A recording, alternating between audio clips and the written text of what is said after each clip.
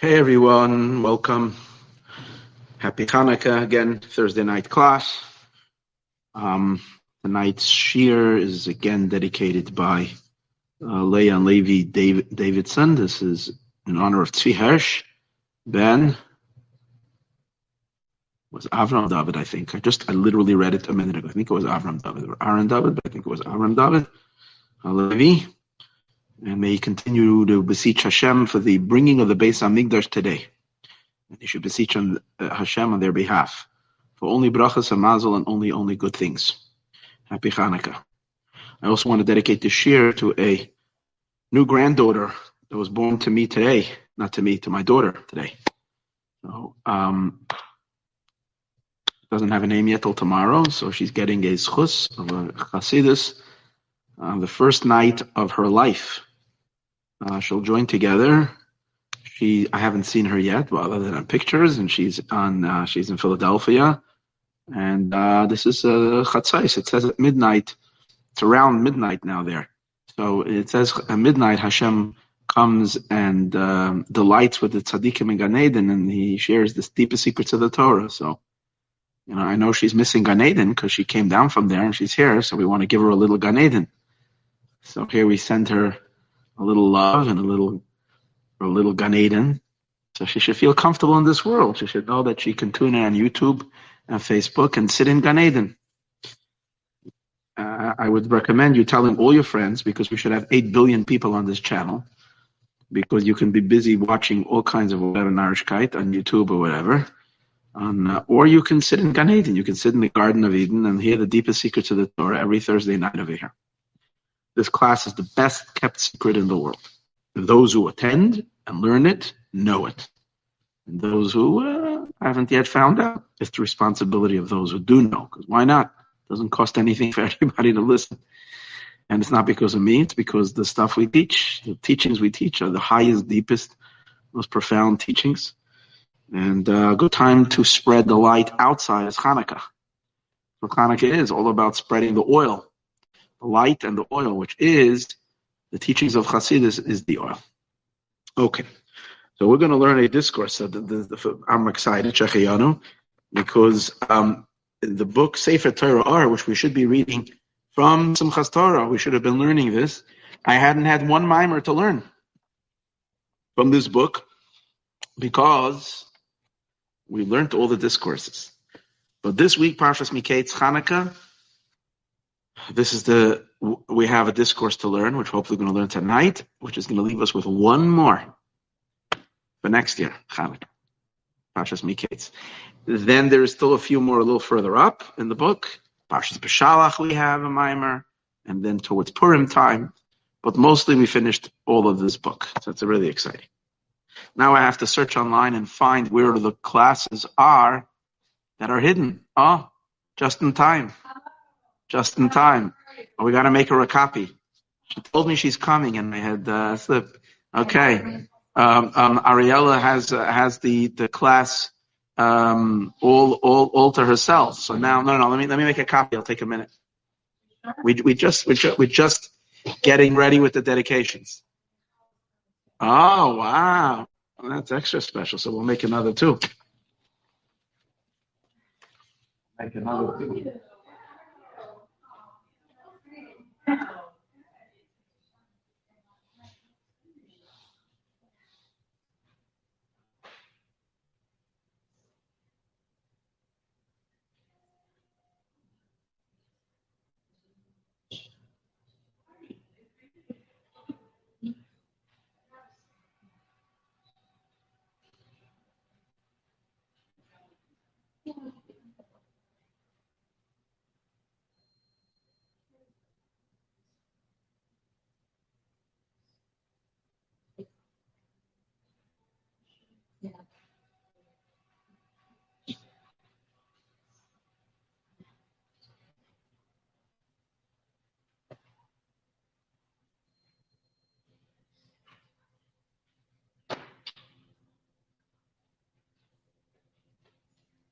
Look at this. So in honor of Hanukkah, we have a whole yeshiva. Since COVID, that's mainly online. This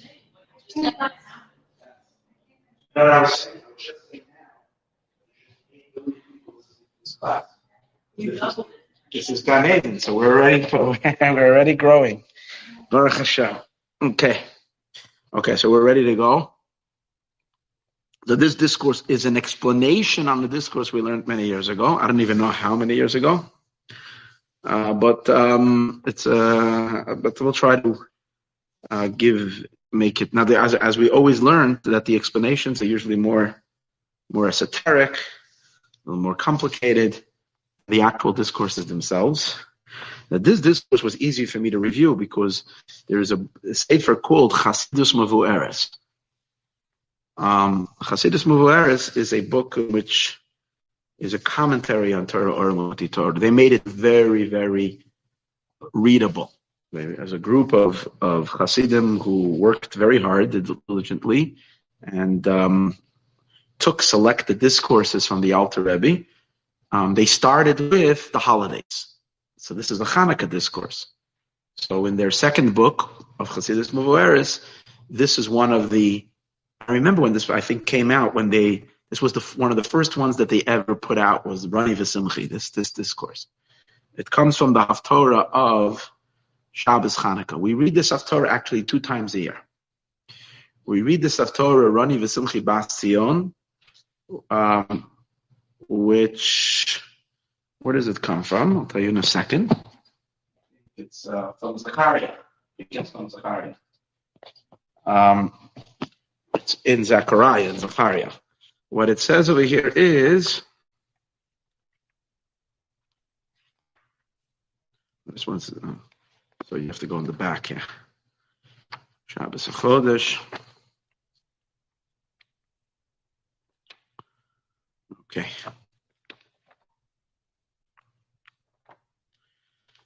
So we read a special Haftorah for Shabbos Hanukkah. Now this week, it's interesting. It's also Shabbos Rosh Chodesh. And it's also Shabbos Machar Chodesh. So we have a big clash of Haftorahs. We have really 4 Haftorahs that are clashing with each other to get center stage. Parshas Miketz sadly gets bumped. It doesn't get to be read. The Haftorah of Parshas Miketz, which is the weekly portion. Now, we don't feel so bad for Parshas Miketz Haftorah because last year was so unique that Parshas Miketz did not come on a Hanukkah. It's so rare. But last year it happened. Miketz was not a Hanukkah. I mean, Hanukkah was during the week of Miketz, but Shabbos was already a day after Hanukkah. So in that sense, there was a major guest in town, the Haftorah of Shabbos Hanukkah, which never gets read, besides once in a blue moon. Last year we read it. A very unique setting in the calendar. So Parshas Miketz Haftorah gets bumped. Then there's another 3 options. One is the special Haftorah for Shabbos Hanukkah. The other one is the Haftorah of when Shabbos falls out on Rosh Chodesh, which begins with the Haftorah in Isaiah, Yeshaya, Hashemayim Kisi, the heavens are my throne, Va'aretz Adom Ragli, and the earth is where I put my feet, God says.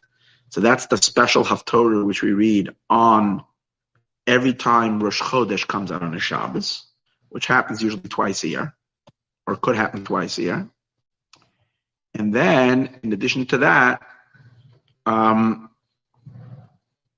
there is a special Haftorah which we read when Shabbos comes out the day before Rosh Chodesh.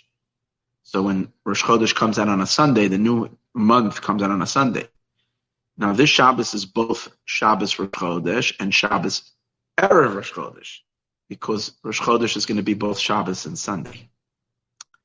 So we have a great variation of Haftorahs. Now, even though we won't read them all, I think what we're going to do is read the Shabbos Chanukah Haftorah, and we're going to add the first and last verse from the other 2, from the one of Rosh Chodesh and the one of Machar Chodesh. I think that's what's done. Now, but the main Haftorah we're going to read is Rani V'Simchi, which is the Shabbos Chanukah Haftorah. But here's the good thing. Even though we won't read all these other Haftorahs to the fullest, we should read them individually, study them, and learn them, which means that this Shabbos we have extra studies to do. Because it's a very bright Shabbos, so we can get extra doses of Torah. Now, so this is from Zechariah, Beis. Okay, Zechariah 2, verse Yudalit. So anyways, it begins like this. The Navi is talking about, now the reason we read this on Hanukkah, let me just read it to you. Now the other time, just first, so many thoughts. The other time this is read in the year is Parshas Ba'aloscha, which comes out right after Shavuos, because that's where it's talking about lighting the menorah. Just like Hanukkah, we light the menorah. So that's why we read this Haftorah twice a year. Shabbos Hanukkah, Parshas Ba'aloscha, Haftorah. It's talking about a vision that I think Zechariah had. He saw a vision. And in the vision, Hashem showed him a menorah, a gold menorah. And the gold menorah is a very interesting menorah, and the menorah was self-supplying itself with oil. There was olive tree, and the olives were falling into a bowl. It's into some kind of crushing thing. It crushed the olives, and then the oil flowed into a bowl. The bowl was flowing directly into the menorah, and that's how the menorah was burning. And this was supposed to be, and the meaning of the vision was the Jewish people were being shown to Zechariah that they are a beautiful gold menorah, because they're here to light up the world, made out of gold. Perfect. So that's the message of Hanukkah relating to the menorah. So when we read it, because really we're lighting a menorah, and we have to realize that the real menorah is us. We are the menorah. We're here to light up the world. So when you read this Haftorah and Shabbos Hanukkah, it draws attention. It's the menorah, the mitzvah is not outside of us. It's us. It's yeah. But in this case, it's even more than the Aron, because the entire thing it's not just there, it's plated. This is just pure gold. But the gold we have to realize is ourselves. The Jewish people are all unified together as one menorah to light up the world. In any case. However, the beginning of the Haftorah begins before the vision. And the Haftorah starts with the verse, a prophecy, where the Navi is prophesying how awesome it's going to be at the time of the redemption. It's a very Mashiach-like Haftorah. And the Haftorah says, Rani, sing, literally sing, the Simchi and rejoice, Bas Tzion, the daughter of Zion, which is referring to Israel, the Jewish people, because Tzion is referring to either Jerusalem, is called Sion, like we call it Zion, and the Jewish people are also called Sion. Bas Tzion means the members of Zion, which would mean, for sure, if Tzion is the city, then Bas Tzion are the people who live in the city. But we're going to see a much deeper reason for the significance of it being called Bas Tzion. Similar in the male side, there's also such a name. It's Ben Tzion. Ben Tzion means the daughter of Tzion. Ben Tzion means a daughter of Tzion. Means a son of Zion. And Bas Tzion means a daughter of Tzion. So we have the son of Tzion and we have the daughter of Tzion. Hold on one second. And the verse is saying, rejoice, be happy, Bas Tzion. Why should we be so happy? So simply God is talking to the Jewish people and telling us to start singing. That's what we're going to be doing Sunday over here.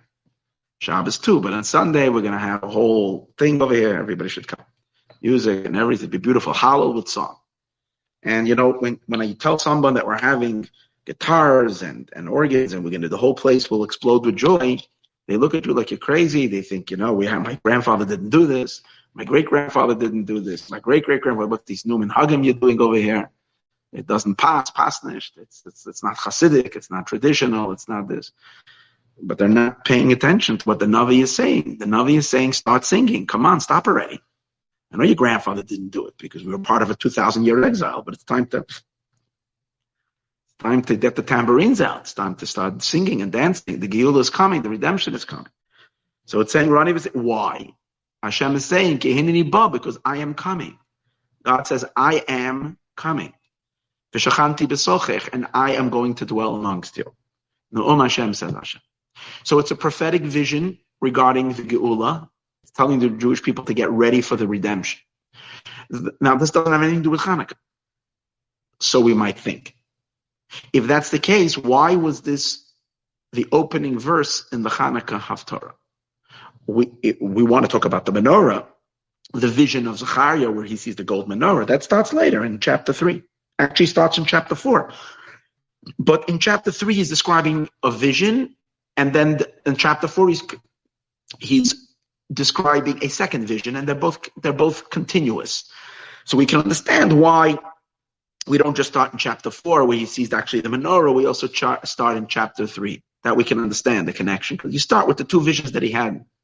But the verses before that is a continuation to what it says earlier. It has nothing to do with this. So why do we begin Shabbos Chanukah with the vision, rejoice and sing, the daughter of Tzion? So the Alter Rebbe goes and explodes the verse open. He blows it open.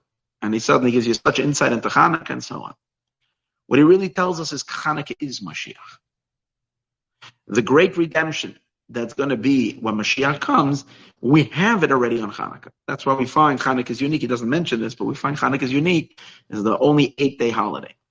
And we generally know that until Mashiach, we haven't tapped number 8. Everything in Judaism until Mashiach is only number 7. And that's why all of our holidays are 7 days. And everything works. Shabbos is 7. Holidays are 7. And even Sukkot, which is 8 days, it's 7 plus 1. It's not really 8. 8 is only Hanukkah. Why? Because 8 doesn't belong to now. 8 has to do with the future. Yitzchak is number 8. Yitzchak's name is 8 times Yud-Kei Vav-Kei. And Yitzchak had his bris at 8 days old. And Yitzchak means will laugh. Yitzchak's soul has not yet revealed itself. Yitzchak is from our fathers. Avram is the past. Yaakov is the present. And Yitzchak is the future. And Yitzchak is Az Yemal Yitzchak Pino. Then we will start laughing. As it says there's a verse that says, we're going to say to Yitzchak, Ki ata avinu, you're our father. When Mashiach comes, we'll identify Yitzchak. It's going to be a time of laughter. The great laughter when we will see the great light that came from all of our struggles. Yitzchak is Midas Hadin, judgment, which is a source of concealment, which caused all the troubles and difficulties and hardships. But it was never about the troubles and the hardship. It was the great light that will come as a result of it, which will lead to this unbelievable laughter, in which we will forgive Hashem for all the tzaras He gave us. In that laughter, Hashem will for sure forgive us for all of our misdeeds. Everything will melt away in the great laughter of the future, the Yitzchak moment. So, and that's number 8. So it's the future. And we don't have any number 8, and that's why the kinnor of Mashiach, the David HaMelech plays music. And the music is the revelation of God. It comes through music. Kinnor comes from the word ner.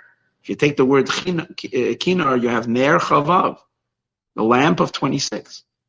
So why are you singing? You don't sing. A real song comes from a revelation. Something is being revealed to you, triggering you to sing. What's the revelation? The revelation is beyond nature. Usually we're trapped in the trappings of the name of Elokim. Elokim is the source of nature. It's gematria nature. It's gematria hateva, which is nature. So Elokim kind of keeps a grip on us, the darkness. But when the Elokim opens up and we have a miracle, when we have a revelation of Havaya, like Hanukkah, for instance, what do? We burst out in song. It draws the song out of us. And that's what the kinnor is. That's why where did King David play the kinnor? Mainly in the Beis HaMikdash. Because Beis HaMikdash was the Yaakov Avinu, when he came to the place of the temple, he said, this place is not dominated by the name Elokim. It's not controlled by the name Elokim. This place is a place that is plugged into Yud-Kei Vav-Kei. This is a place of miracles. This is a place of godly revelation, not of divine concealment. Every time you came to the Beis HaMikdash, Yerai, you came to see and to be seen, but to see as well. You saw godliness. So that caused song. And that's what a kinnor is. It's chavav, which is 26, Yud-Kei Vav-Kei. Ner, it's the illumination, it's the lamp. Ki ata neri havaya. You are my lamp, Hashem. Hashem illuminates when Yud-Kei Vav-Kei reveals. However, the kinnor had 7 strands. Because in the Yud-Kei Vav-Kei that we've had in the time of the temple and the going out of Exodus and having the Torah and everything we've had in our past, still not the revelation of 8, it's the revelation of 7. Only Mashiach is going to be number 8. That's why it says that Mashiach, Moshe Rabbeinu, we just, very interesting, we learned this in the Maimer, Shabbos in the morning, we're learning a fascinating Maimer from the Rebbe Marash. He says that Moshe Rabbeinu was the 7th in the sequence of tzaddikim. Mashiach, the Gemara says, he belongs to a group of 8 tzaddikim, called 8 Nesichei Adam. So in that case, so Mashiach is 8. And Hanukkah is a celebration of 8. Not just 8, but 8 Neiros. Because when Mashiach will come, music is going to be on the 8th level. That's what I was getting to. Because there's going to be 8 strands on the kinnah of David HaMelech when Mashiach will come. Why? Because we're going to have an extra revelation of the 8th dimension. And we're going to laugh. And that's going to lead the world to laughter. That's going to be unbelievable. But yet Hanukkah, the miracle lasted for 8 days. And it's one holiday of 8 days. Because the energy of Hanukkah is from the 8th dimension, which is it's messianic. It's Mashiach light.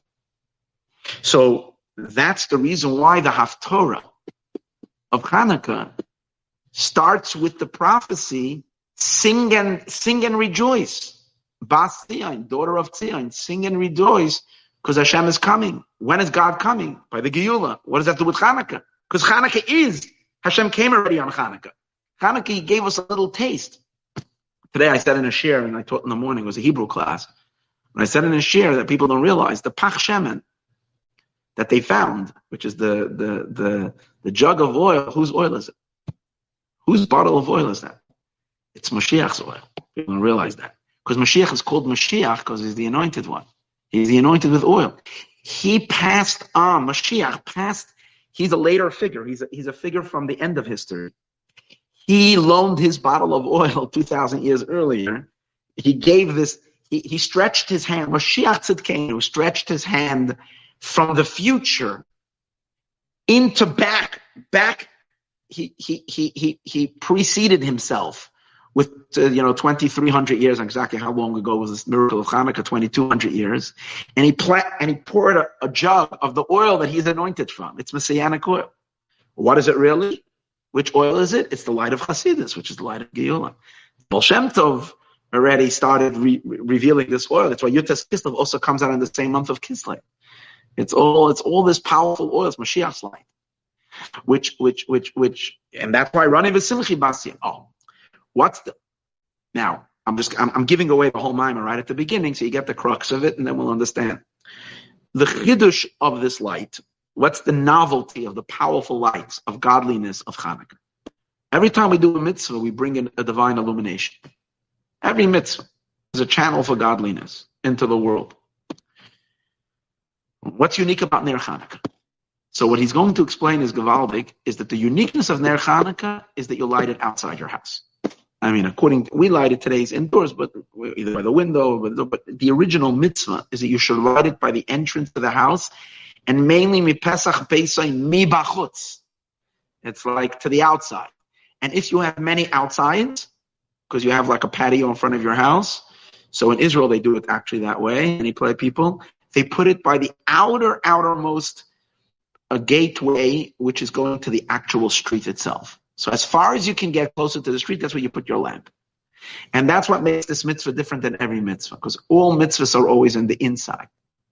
To do a mitzvah, you go into a shul, you go into a sacred place. Here, the mitzvah itself demands that you go out to the outside. So what does that mean? That means is that people that are in the inside are worthy for divine revelation. He's going to explain that there's a certain type of preparation you need to do to make yourself into a vessel that you're able to have infinite light shine in you and through you. When you're doing a mitzvah, you're becoming a channel for the infinite. Literally, God is overtaking you. You're being assimilated into Hashem, and God's light is shining through you. But that takes a little preparation. You can't just pop in 1 second like this and allow that light to flow. In order for that light to really, really, really affect you in a deep way, in a real deep way, that you really sense it to the point that it brings you joy, because we can do mitzvahs and the light goes through us, but we're clueless. So when we're doing a mitzvah, light will always go through us, whether we know it or not know. We're conscious of it or not conscious of it. But then we're not joyous when we do a mitzvah, and that is a real bummer, because if we really know what's going on, we would never stop dancing, because we did one mitzvah. The joy would make us so crazy, because it's like so unbelievable that we can serve as a funnel for infinite light, infinite energy. And that's called, and the way the sages refer to that joy, it's called simcha shel mitzvah. And that's the most important ingredient in being a Jew, is to have simcha shel mitzvah. Not to do mitzvahs, like to be joyous. Mitzvah should be electrifying. But in order to feel simcha shel mitzvah, you have to feel the godly current that's running through you. There's nothing as pleasurable as a divine current. Now, in order to feel the divine current, you need preparation. And what's the primary preparation? You need to yearn for godliness. If your heart isn't open for godliness, you're not yearning for godliness, because you're kind of very happy being a scrawny little person. Like sometimes, running around enjoying our physical material things and not realizing that there's an infinite beyond, and that our world is so utterly insignificant and unimportant in terms, because it's so minuscule, tiny, and fleeting and empty. And therefore you yearn. If a Jew yearns for God, and the process of the yearning and the longing and the pining for the infinite stretches you, refines you, elevates, not you, us, elevates us, purifies us, conditions us, that when we finally do the mitzvah and the godly light is flowing through us, we can rejoice. Now, he explains something very, very beautiful. The yearning is not a dry yearning. The yearning itself is part of the journey, and it is so magnificently powerful. The yearning. What's the yearning? The yearning is the song. So there's two things in a Jew's life. First you sing, and then you dance. The singing is the song of yearning and longing. It's through the powerful experiences of meditation. We recognize how constricted and limited and tiny and insignificant we are when we're not doing a mitzvah, when we're just being part of creation, how small and nothing we are. And we recognize there's an infinite beyond, boundless truth and light that's available, but right now we're not tapping it. And that starts creating on us a longing. And when do people sing? Most song, if you think about it, most song is songs of romance. It's the song of seeking love. It's like people are singing for love. They're singing with a yearning. That's that. If you listen to Hasidic melodies, that's for sure what it's all about. It's a deep soul. Sometimes it has a tinge of pain in it as well, that we feel constricted and want to get out. So with song is with that longing is the movement of the soul to get out of its constrictions and blockages. That experience of song is first. And finally, after we free ourselves from the constrictions of the body and we reach a state of unification with the Ein Sof, which happens at the peaks of prayer, like we learned in many discourses, then comes the next moment in which we do a mitzvah. We finish praying and we go ahead and do mitzvahs. When we're doing mitzvahs, now God's infinite light is flowing into our bodies and into the world through us. We start acting as God's limbs and organs, through which he funnels his energy through us. The mitzvahs are considered the limbs of God, and we doing the mitzvahs are also those limbs. So Hashem's infinite kindness flows into the world through our fingers and our arms when we process a credit card to give tzedakah, or when today, the modern way of giving tzedakah, or when we're giving $1 or writing a check or whatever it is. God's infinite light is flowing through us. And when we're doing any mitzvah, whichever part of the mitzvah we're doing, so that is supposed to bring you to joy. Especially if you longed for it first, and now you have it. So now you dance. So first you sing, and then you dance. That's the way it is supposed to be. when we are spiritually sensitive. And the Alter Rebbe says, Oy Gewalt, but we go into exile. And when Jews were living in the land of Israel, and their souls were not clogged, and they were in a very close, intimate relationship with God, they would experience this constantly, this constant yearning, which led them to singing, which that singing is the tune that you sing as you're climbing the ladder or climbing the mountain. Miyala Bahar Hashem, you're going up the mountain of God, seeking to unify with Him. It goes through song.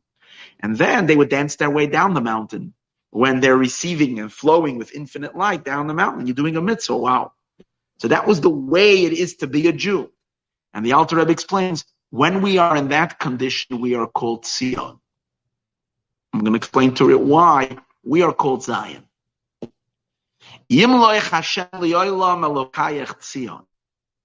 that interesting? Reign, Yimloch Hashem, may God reign over the world, be sovereign, the sovereign ruler over the world. Yimloch Hashem forever, for all of eternity. Elokayach, your God, Sion of Zion.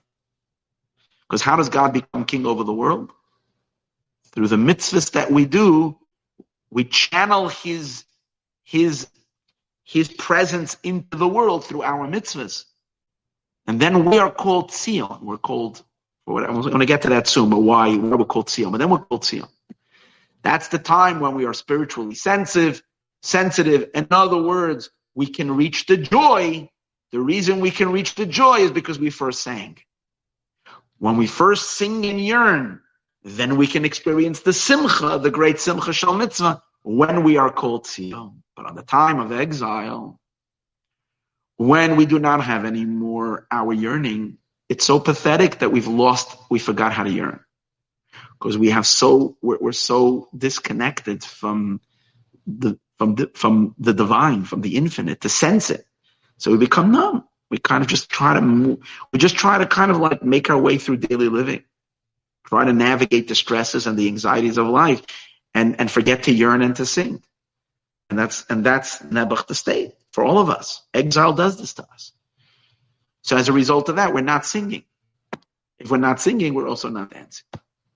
So we go ahead, we do mitzvahs, and God's flowing through our mitzvahs, but it's not internalized in us. It's a very superficial external relationship. The godly light is very superficial and external.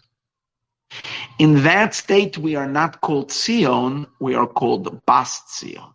We're the daughter of Sion, because we still have a connection.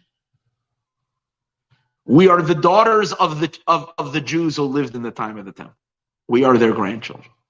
So we're still keeping up the traditions of the past. We are traditionally Jewish, but we're not experientially Jewish. So we're called Bas Sion, the daughter of Sion. And this state, we're losing out on the enormity of both the longing and the dancing and the singing and the rejoicing we had on that. What's the promise of the future? All these rules and regulations are only true that we need to have the preparation that sensitizes us so that we can experience the joy, right?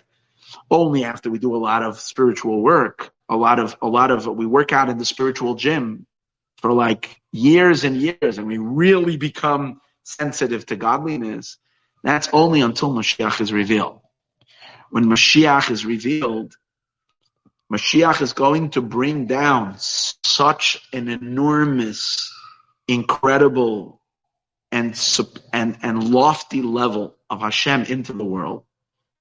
In the words of the Alter Rebbe, it's not Hashem's lights, it's Hashem Himself coming to the world. That's what the pasuk is saying. Ki hineni ba, I am coming. No more my lights. It's not Oiri, my light is shining. I myself am coming. When God Himself comes, no one can ever be a vessel for Him. You can be in the spiritual gym for 10 billion years, exercising with meditation, and you're never going to be a vessel for Him. Forget about it. No one could contain Him. Even the heavens and the heavens above can't contain. When he decides to come, he's coming in a way that is purely a gift from above. Yes, we did work before that, but the ultimate, it's a gift from above. Therefore, and he's so unlimited that he's able to infuse us with his enormous light and in his enormous, and the ecstasy of that light, even when we are completely numb. And in other words, we can become, in an instant, we can become so spiritually alive and so spiritually electrified by the divine light that's going to shine in us, even if a day before that we were totally tuned out and it didn't mean anything. In other words, when Mashiach will come, we wouldn't imagine, because we're going to watch, in Yisrael, we have always the spiritual people that come here. But you're going to watch like all the people who would never come up to Mayan, because it's kind of, to them, it's a weird place of people who like to sing. No, like people who are very, very dry and very in their Yiddishkeit, maybe very halacha conscious, but even people who don't care at all, sadly, about mitzvahs at all. People that are, and suddenly, like people are going to be oozing with spirituality, singing and dancing, and why? Because the numbest souls are going to become hypersensitive to godliness. Why? Because Hashem himself is coming. And when he will come, even Bas Tzion, not Tzion, even Bas Tzion, the daughter of Tzion, when we were on a level of exile, which we're called Bas Tzion, when we're numb and unsensitive, and we can't feel anything, yet, what does the verse say? Rani v'simchi. Sing long and rejoice. Because that's the Giyul. Now, on Hanukkah, even though that's a messianic prophecy, it will only happen when Mashiach comes. Because only then will Mashiach himself will reveal such a high level of God, which even when you're not a vessel for him, he impacts you. He thoroughly shakes you to the core and wakes you up in a way that is unbelievable, wakes us up, even though it will only be revealed when Mashiach comes. Only Mashiach will be on that level. Yet, on Hanukkah, we also attain that, a little bit, a drop of that. And where is it seen? It's seen in the fact that we do the mitzvah on the street. We don't do the mitzvah in the house. What does the street mean? The street means people that are outside of the sanctity. People that are outside of a sacred space. People that are not in the temple, or they're not even in a Jewish home.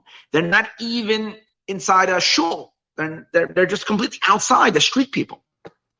And yet we take the lamp, which is the divine revelation, and we put it outside, because that's Mashiach. In the days of Mashiach, there won't be any outside. As far outside as you are, you will be inside, because all the outsiders will become insiders. That's the Giyul.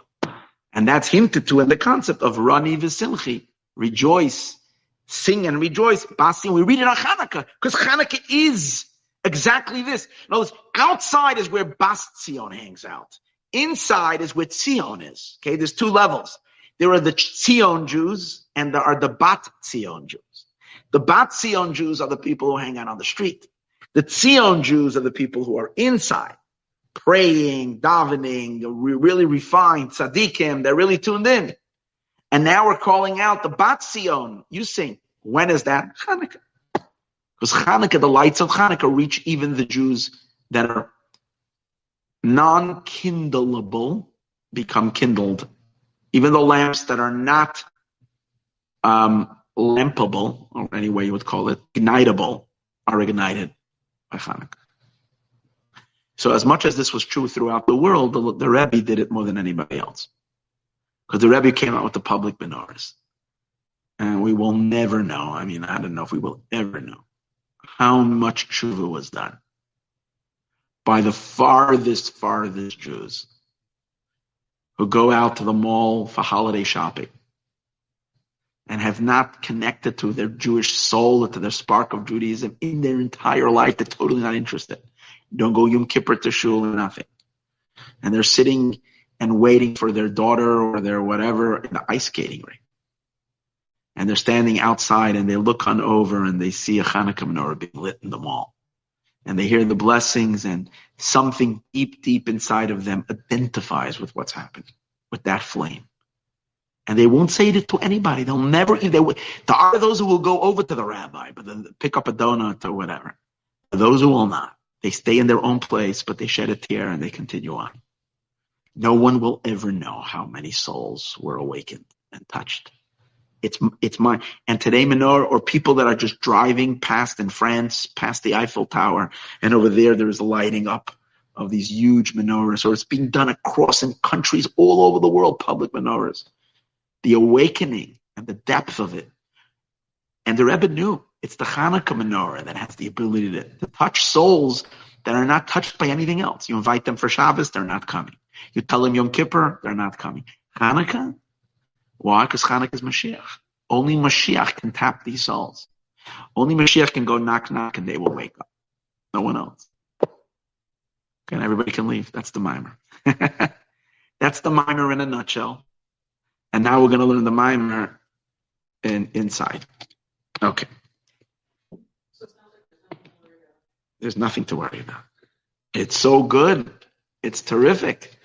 We have to just worry, do we have enough tambourines to distribute? That's your job.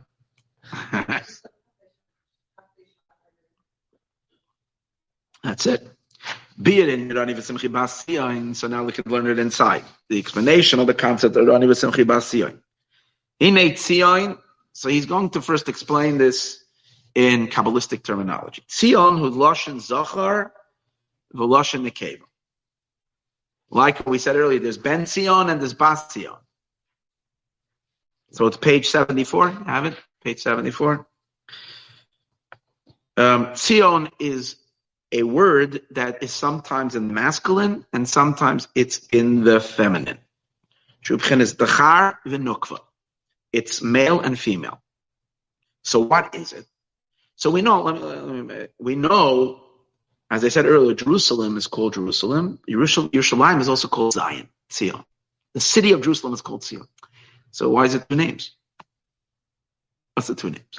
So we know that everything in the physical world is just a physical manifestation of the spiritual dynamics. Yerushalayim is the place where the Shekhinah dwells. Yerushalayim is God's city. It's called Ir Elokeinu. Now the Shekhinah herself is a city, because the Shekhinah is the power of God's kingship. And the king has to have a people and he has to have an empire. So the Shekhinah is a city. The capital city, that's the Shekhinah. And that's Malchut, the feminine side of God. And that's Yerushalayim. But we know the Shekhinah, Malchus, is a recipient. Malchus is the source of time and space. And then there is God's infinite light that is infinitely beyond Malchus, which is the masculine side of God. Okay, so Shekhinah is the woman. She's the source of creation. Beyond Shekhinah, beyond Malchus, are the 9 Sephirot above that represent infinite light. That's the concept of the Sephir. The Ze'er Anpin is still part of the Or Ein Sof. Shekhinah is already like a piece of the Or Ein Sof broken off. That's the idea of Chava being broken off from Adam. Like she's broken off. Shekhinah is like a God, a piece of the infinite, but broken off to become the source of the finite creation. Now, Shekhinah is married to HaKadosh Baruch Hu, which means that HaKadosh Baruch Hu funnels his energy and his life into her. And ultimately, he wants to have complete unity and be unified with her for all of eternity, which means the Or Ein Sof, the infinite one, will dwell inside the Shekhinah forever and ever. Now, there is some visitation from time to time, but it isn't a permanent marriage. The permanent marriage is going to be when Mashiach comes. Now, the union between man and a woman is related to it's the man. The man is all the Sephirot, which it's really called the Ze'er Anpin, mainly the emotional spheros. Chesed, Gevurah, Tiferes, Netzach, Hod. But the actual attachment of the man to the woman is related to Yesod. Yesod is the conveyor, the mashpia. This week's parsha is Yosef. Yosef is Yesod. Avram, Yitzchak, and Yaakov is Chesed, Gevurah, Teferes. Yosef is the Yesod element. And he's mashpia to Malchut. Okay? Now, just like there is the Yesod in the mashpia's Yesod, to give, it's the ability of the influencer to attach themselves it's a spiritual quality in the soul. That you have an ability to attach yourself to whoever you are bestowing something to. And physically, also, there is the Yesod element in the man, which is through the Yesod they have intimacy with the woman. The woman also has Yesod in her. It's her ability. Yesod always means bonding. So there is the bonding from the mashpia, from the giver to the recipient, and there is the bonding of the recipient to the giver. They bond at a very deep level. So in Malchus itself, there is the Yesod of Malchus. The Yesod of Malchus is the ability of Malchut, of the finite element of Shekhinah, to bond and to connect with a very deep yearning and bonding and openness to receive the light of HaKadosh Baruch Hu. That's why it's called Yesod of Malchus, is called Tzion. So Malchus itself, the external part of Malchus is called Yerushalayim. That's the female of the female. But the Yesod of Malchus is her ability to connect to her mashpia. That element, okay, that's a deeper element in her, because it's her as she's rising up to receive from a place higher than her. Okay? We say on Tzion that it's both male and female. Why? Even though it's part of her, but it's her ability to connect to him. So it's him and her together. That's why Tzion is considered feminine and masculine, because it's the place of attachment of the man and the woman. That's the Yesod of Malchus. And that's so that the Pnimius of Malchus is called Tzion. So let's just stop right over here. So we understand, as an individual neshama, every single one of us is part of the Shekhinah, or as an individual soul. When we are in a state of constant attachment to the infinite, when our souls yearn to connection with God, then we're in a state of Tzion, which means our Yesod is revealed. We're open. We're here. We're available for the relationship. We want the relationship. We want to connect. So in the time of when the Beis HaMikdash standing, we know what was the main idea of the Beis HaMikdash standing. We had a yichud. We were married, and our husband was home. So there was that Golus as a time where it's called in many places in Chazal, the woman leaves her husband's house. Hashem says, I didn't divorce you. We didn't have a get, but there's still a banishment. There's still a separation going on. So what does that do to the souls? The Shekhinah is the mother of all souls. So what happens to all of her constituents or all of her children? They make their life without that attachment. And that means that in our own personal lives, we lose the feeling that we need, that we're lacking anything. We're not realizing that we want the Or Ein Sof. We want a unification. We become satisfied with just status quo. It's a neshama becoming kind of stuck, mired in the physical things in this world, losing. So we don't have our Tzion anymore. We might be very frum. So we have Yerushalayim. We have Yerushalayim comes from complete fear. We follow the Shulchan Aruch, but there's no godliness there. It's dry. It's like you don't feel every mitzvah. You're on fire to cleave to God. You do a mitzvah because you do a mitzvah. You go by rote. So you have Yerushalayim, but you don't have Tzion. Then it mobilizes the desire, and therefore immobilizes the simcha that comes as a result of that relationship. So it kind of stifles all of it. So we're not called Tzion anymore. So he's explaining that's the concept. So Tzion lashon zachav lashon nekeva shuchenas dachar v'nukva. It's male and female. Dahainu yesod the nukva. It's the yesod element, the bonding element of the woman. Yeah. And by the way, Tzion therefore is the same gematria as Yosef. Exact gematria as Yosef. Because Yosef is Yesod. the Yerushalayim and Yerushalayim, who Malchus Sheba Malchus. And Yerushalayim is the Malchus of the Malchus. I'm saying the external part of the Malchus. The Malchus, who B'chinas Choisa. That's the seal. Ubas Tzion. So now we know who Tzion is, the Pneumius. So in a sense, we would say something like this. There's a level of Malchus itself, Malchus of Atzilus, Malchus of the world of Atzilus, which is the element of Shekhinah. When Malchus is attached to Yesod, then Malchus is called Tzion. It's a higher level in Malchus. There's Yerushalayim, which is the Malchus of Malchus on her own. When she's attaching herself to HaKadosh Baruch Hu, to the infinite light, she's called Tzion. So when is she called Bas Tzion? We know that the Shekhinah leaves the range of Atzilus. She leaves the attachment to the Or Ein Sof, and she goes down into the three lower worlds, Bria, Yetzir, and Asiya, which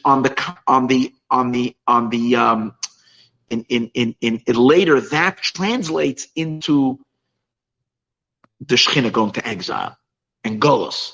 It all starts with the fact that the feminine source of creation, which is the Shekhinah, goes down into the three lower worlds where godliness is concealed. So she steps away from the infinite light, the revelation of the infinite. She goes into the constrictions of time and space. Because what's Bria, Yetzir, and Asiya? These are three realms in where we notice creation and we don't notice anymore God.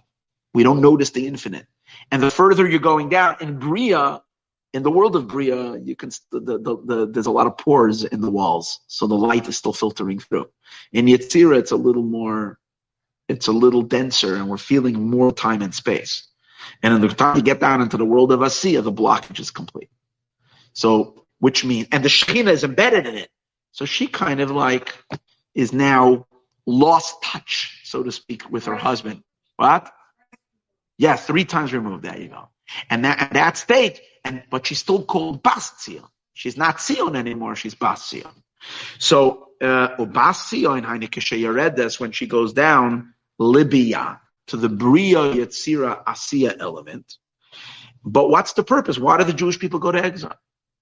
Why does the Shekhinah go to exile? What's the purpose of it? The answer is, there are treasures buried in exile. The deepest deposits of infinite light, of crumbs of infinite light, fell into the dark crevices of exile. Amongst the nations, amongst the various different languages, amongst the different cultures, and amongst the materials across the entire world. And according to the Kabbalists, according to the deeper mystics, our journey throughout the exile is not as a form of punishment, but it's really about accessing all these far-flung divine potential, and we integrate it into connecting to God through doing mitzvahs with all these things, studying Torah, doing mitzvahs. But here's the thing: it comes with we're going out into the darkness to go mining for sparks of holiness, but it comes with at a tremendous cost. We lose our spiritual connection. We accomplish enormous things by changing the dark world. That's why it's such a Mesiras Nefesh to go to Galus. It's such a Mesiras Nefesh for a neshama to come down. Because inevitably we're not going to keep the same excitement we had when we were home. It's all, and we can reach a point where we almost lose all connection. But yet because we're still doing the godly thing, we're still elevating sparks. So we're elevating sparks. We're not, however, in that deep bond with God. So put it this way, the Jews, when they lived in the land of Israel, at the time of the Beis Hamikdash, experienced love and fear of Hashem and joy of being connected in a mitzvah on ways that we can't even imagine. Their hearts exploded with joy. And we hardly feel anything. But what are we doing here? We're here to imbue holiness and godliness and uncover the divine sparks that are in Australia, in Africa, in Asia, everywhere across the world, in America, in Los Angeles, San Francisco. For that, we need to go everywhere. So, but it comes at a price. What's the price? We lose the connection.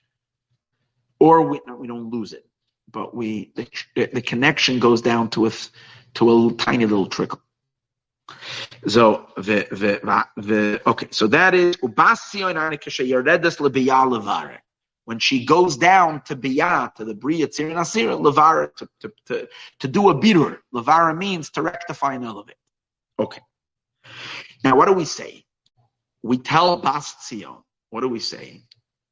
Rani, sing, v'simchi, and rejoice. Sing and dance. Sing and be happy. But that's a chidush. That's a novelty. I discussed this earlier.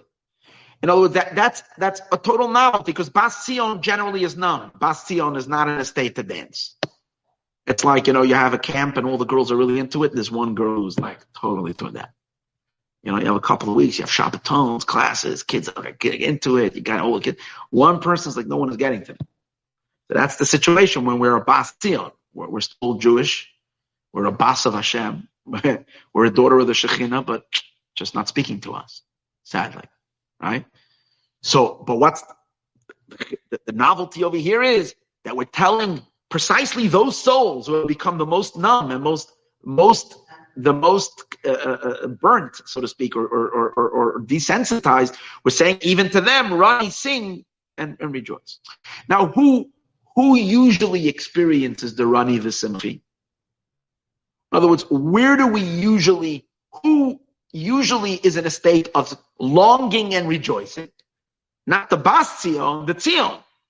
In other words, the Jews who lived in the time of the temple, or even in today's days, tzaddikim, or those who had a very fortunate upbringing that they were able to be cultivated in a way that they can feel something and connect somewhere. So they're, these are the Tzion Jews. They feel, they're connected, they yearn, they're excited. They're the people. So they have the Rani and the Simchi, usually. And where does it come? This concept, there's a Rani, and it's where God says to us, so beautiful, Ivdu as Hashem b'simcha, Bayu lefanav birinana. That's the Rani and the Simchi. Bayu lefanav, come before him birinana. So the Alter Rebbe actually reverses that verse. The verse says, Ivdu as Hashem b'simcha, we say it every day, serve God with joy. Bayu lefanav, come before him birinana with a song. So the Zohar makes a very, very interesting statement. The Zohar says on this pasuk, Ivdu Hashem b'simcha, Bayu lefanav birinana, the Zohar says, Renana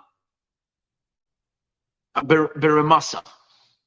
Renana in Aramaic, Ramasa means at dark. At night is when you sing. Simcha b'tzafra. Simcha is in the morning. Joy is in the morning and singing at night. What does the Zohar mean? When a soul is seeking to bond with God, but they are still in the dark. Which means when you're still blocked by creation, by the world, by the finite definitions of existence, and you haven't opened up a window to look out and see the infinite. So you don't see it yet, but you know that there's something awesome outside. You know there's something crazy magnificent. You want it so much, but you don't have it. You're still in the dark, but you're looking, you're waiting for morning. That's the singing. The singing, as we spoke earlier, is what helps you move you out of yourself. You break open, you're cracking your shell, like the chick hatching from its egg. So while you're still contained in your shell, when the chick is still inside, blocked by the shell, and it's singing its way to break out of that eggshell. So soul is every neshama. In the darkness is when you sing. That's the meaning. Bayu lefanav, come before him. Means right now you're not before him. Right now you're still blocked by darkness. How do you come before him? How do you make your way out of the constrictions and darknesses? Only through song. That's the longing of song. But once you break out and you see him, you stop singing and you start dancing. That's Ivdu as Hashem b'simcha. Now you go, and Ivdu means go do a mitzvah. Because when you're doing a mitzvah, you're actually now funneling that infinite light that you now appreciate, and you're touching it and you're connecting to it. Now, Ivdu as Hashem, do those mitzvahs down here, funnel that infinite light. B'simcha, do it with joy. So usually, what does it take? So therefore, the Alter Rebbe reverses the verse. He says, "Ivdus Hashem b'simcha is the ultimate purpose, is the ultimate, it's the ultimate destination. But how do you get to it? Boyu lefanav birnana. First, you have to sing your way out of the darkness. So you can sing at night, so you'll come to daylight. You'll come to the day. And he says the way God created the world is that there's night, and then there's day. So first, you have to go through darkness and longing. But what happens if God creates darkness, and the whole purpose of the darkness is that we should yearn. But what happens if we forget there's something to yearn for? The darkness gets so crushingly dark that people don't even know that there's light on the other side of the tunnel. You think that all there is darkness. It's like the Rebbe always tells the story from the Holy Maggid of Mezrich about when he was a little boy, or when his son, the Mezrich Maggid, the son of the Mezrich Maggid, he watched them. They were playing hide and seek. And then his son hid so well, the kids couldn't find him, and they all left. And he was sitting there and hiding until he came out, and the kids weren't anywhere. So he came to his father crying that no one is looking for him. The Rama Malach came to stand. The people abandoned the game. The Maggid said to the Eberster, you've hidden so well that everybody stopped looking. The whole purpose of the darkness is God wants to tease us. He wants to tease us so that we look for him. But what happens? He stays hidden so long, we're not looking for him anymore. So that's the thing. We don't have Ivdus Hashem b'simcha. We say it every day in davening. But where is the song? Where's the simcha? It's not here anymore. Then we've become no more tziyah. We're bas tziyah. That's the idea. Mashiach will come. That's the Eberster will bring back the song and the joy. Even to those who didn't have a major preparation for it. Just, it's going to happen. So now he's explaining the spiritual dynamics Kabbalistically. If we say Malchut, the Shekhinah. So again, all this experience that we talk about, everything exists in the individual, and then it exists in the cosmic. So the reason why every neshama is supposed to sing to God first, and then after we sing to God, after we sing to Hashem, we get to experience Him and we dance. The reason why individually every neshama goes through this process is because this is really what takes place on the soul of creation as well. As we are little we're little sparks of the Shekhinah, so we mirror and reflect the Shekhinah's experiences, because we're little pieces of her. So the Shekhinah as well has a level where she yearns, and then she rejoices, and then sometimes the Shekhinah gets stuck. So he's now first going to explain the cosmic experience. What does it mean when the Shekhinah is experiencing Bayu Lefanav Birinana? When she is coming before the Orein Sof with her song. And some people have a minhag to say on Hanukkah, by the light of menorah, Mizmor Shir Chanukah Sabayis. It's a Hanukkah Mizmor, because it has to do with Chanukah Sabayis L'David. What does David HaMelech say over there? Very strong, the last few verses. L'man Yizamercha Kavod. That Kavod will sing to you. Kavod will sing to you. Who's Kavod? Kavod is the Shekhinah. So the Zohar says the Shekhinah is singing all day. She's longing, she's crying from her constriction. She's singing this magnificent love song of yearning, where she's yearning for the infinite light.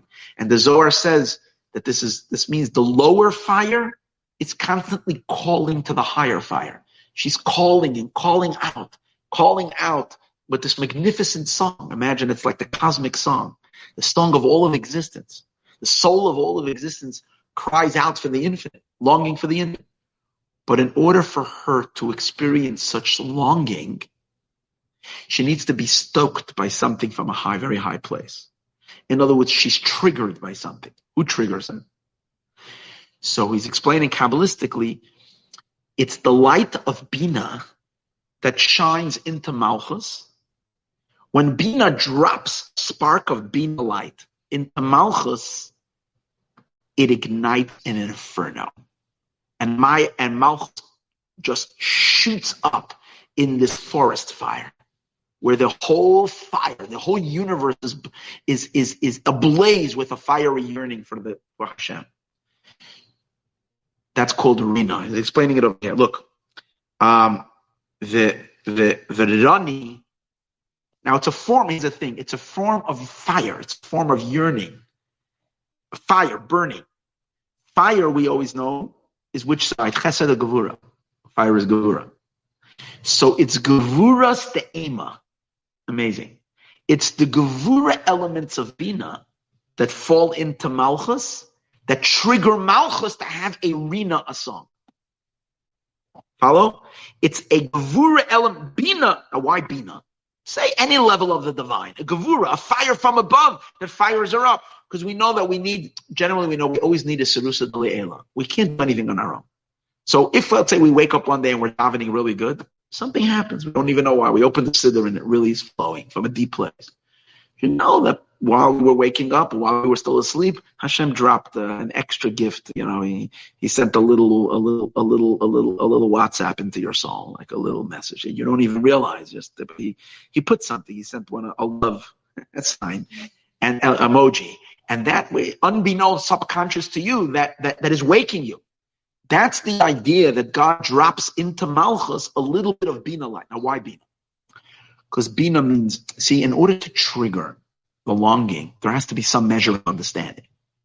There has to be the understanding that the entire flow of energy that's flowing into me is only a little crumb of what's really out there.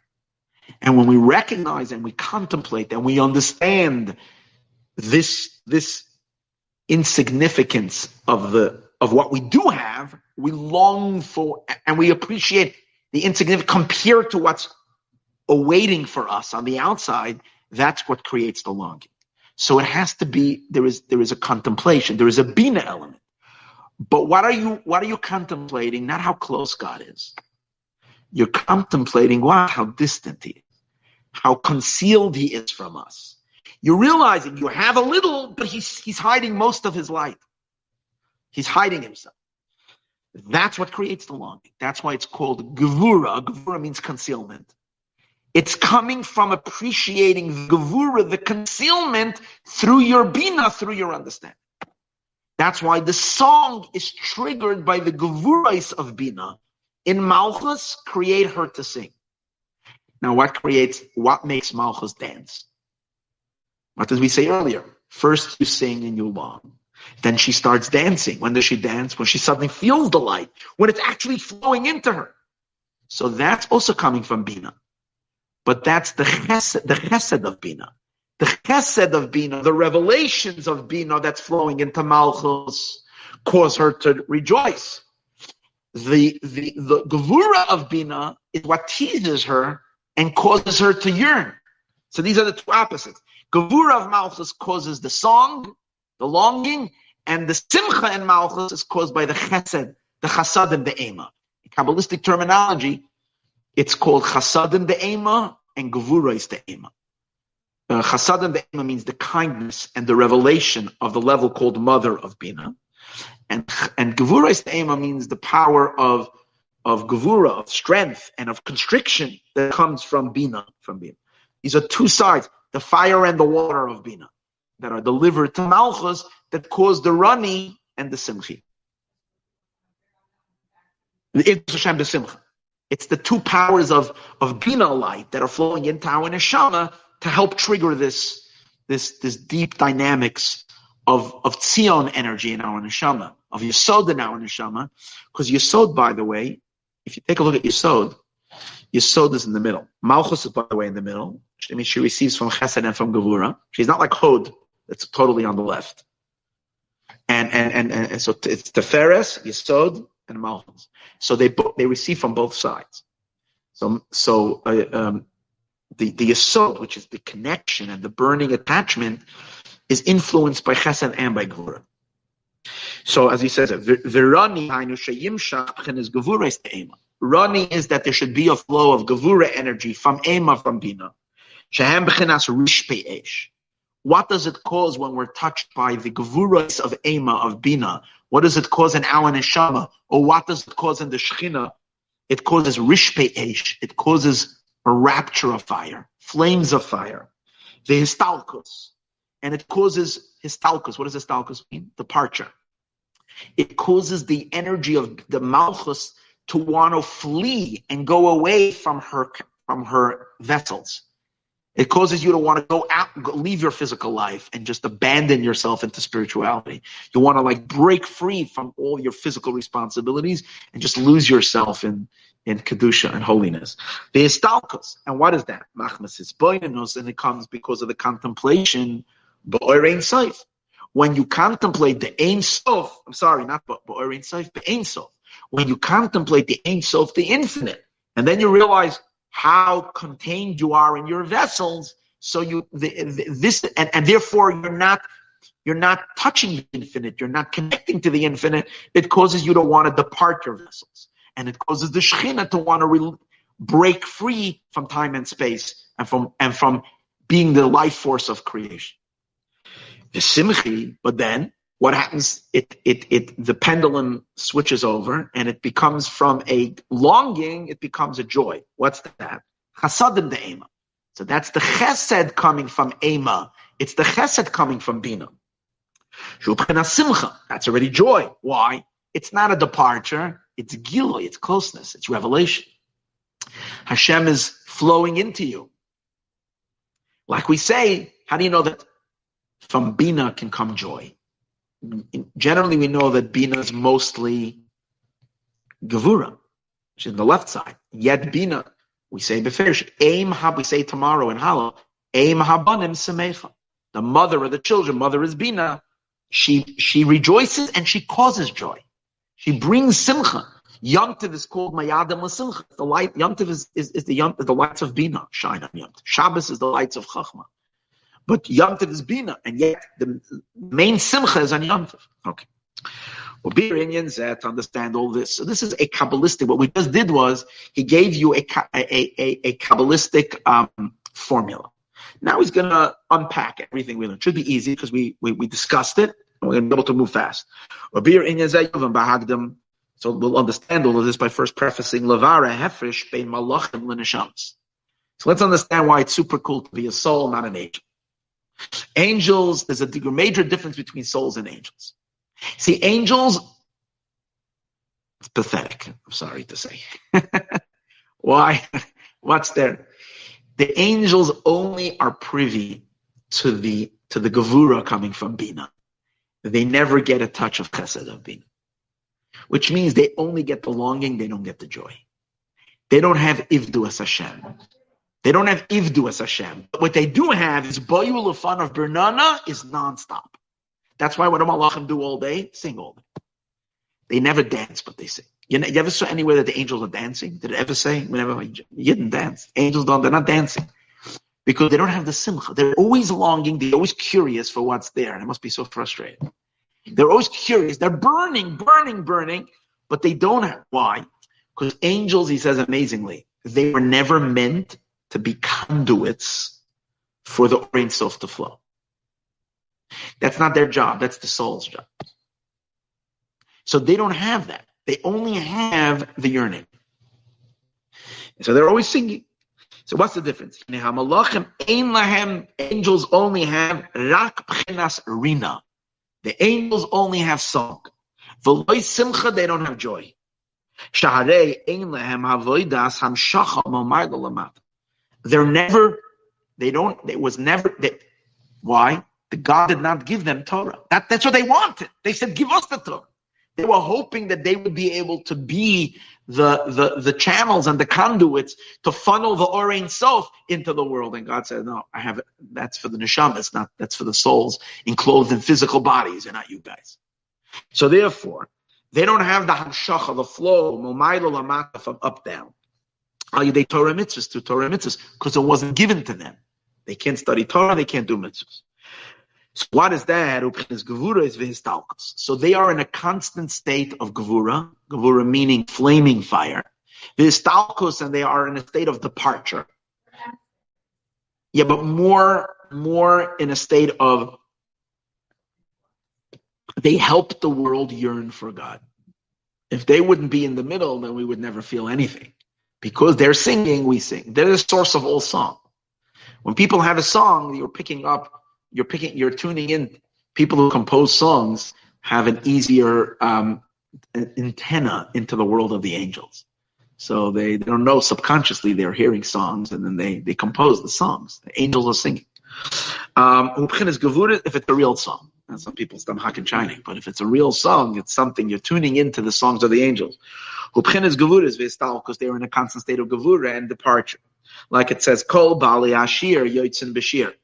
All members of song go out with the song. It's a Mishnah in Masechta Shabbos. The regular interpretation of this Mishnah has nothing to do with singing, but the Hasidic interpretation, the deeper interpretation. The Mishnah is talking about what you're allowed to. We know what you're allowed to wear when you carry on Shabbos. That's not considered carrying. So we know you're allowed to wear clothing. You're not allowed to carry on Shabbos outside in a public domain. But clothing you're allowed to wear because your clothing is part of you. You're allowed to wear jewelry because jewelry is part of you. The Mishnah is talking about animals. Animals, you're not allowed to have your animals do work on Shabbos as well. May an animal go out with a ring that it wears as a neck brace or something for the animal, a leash.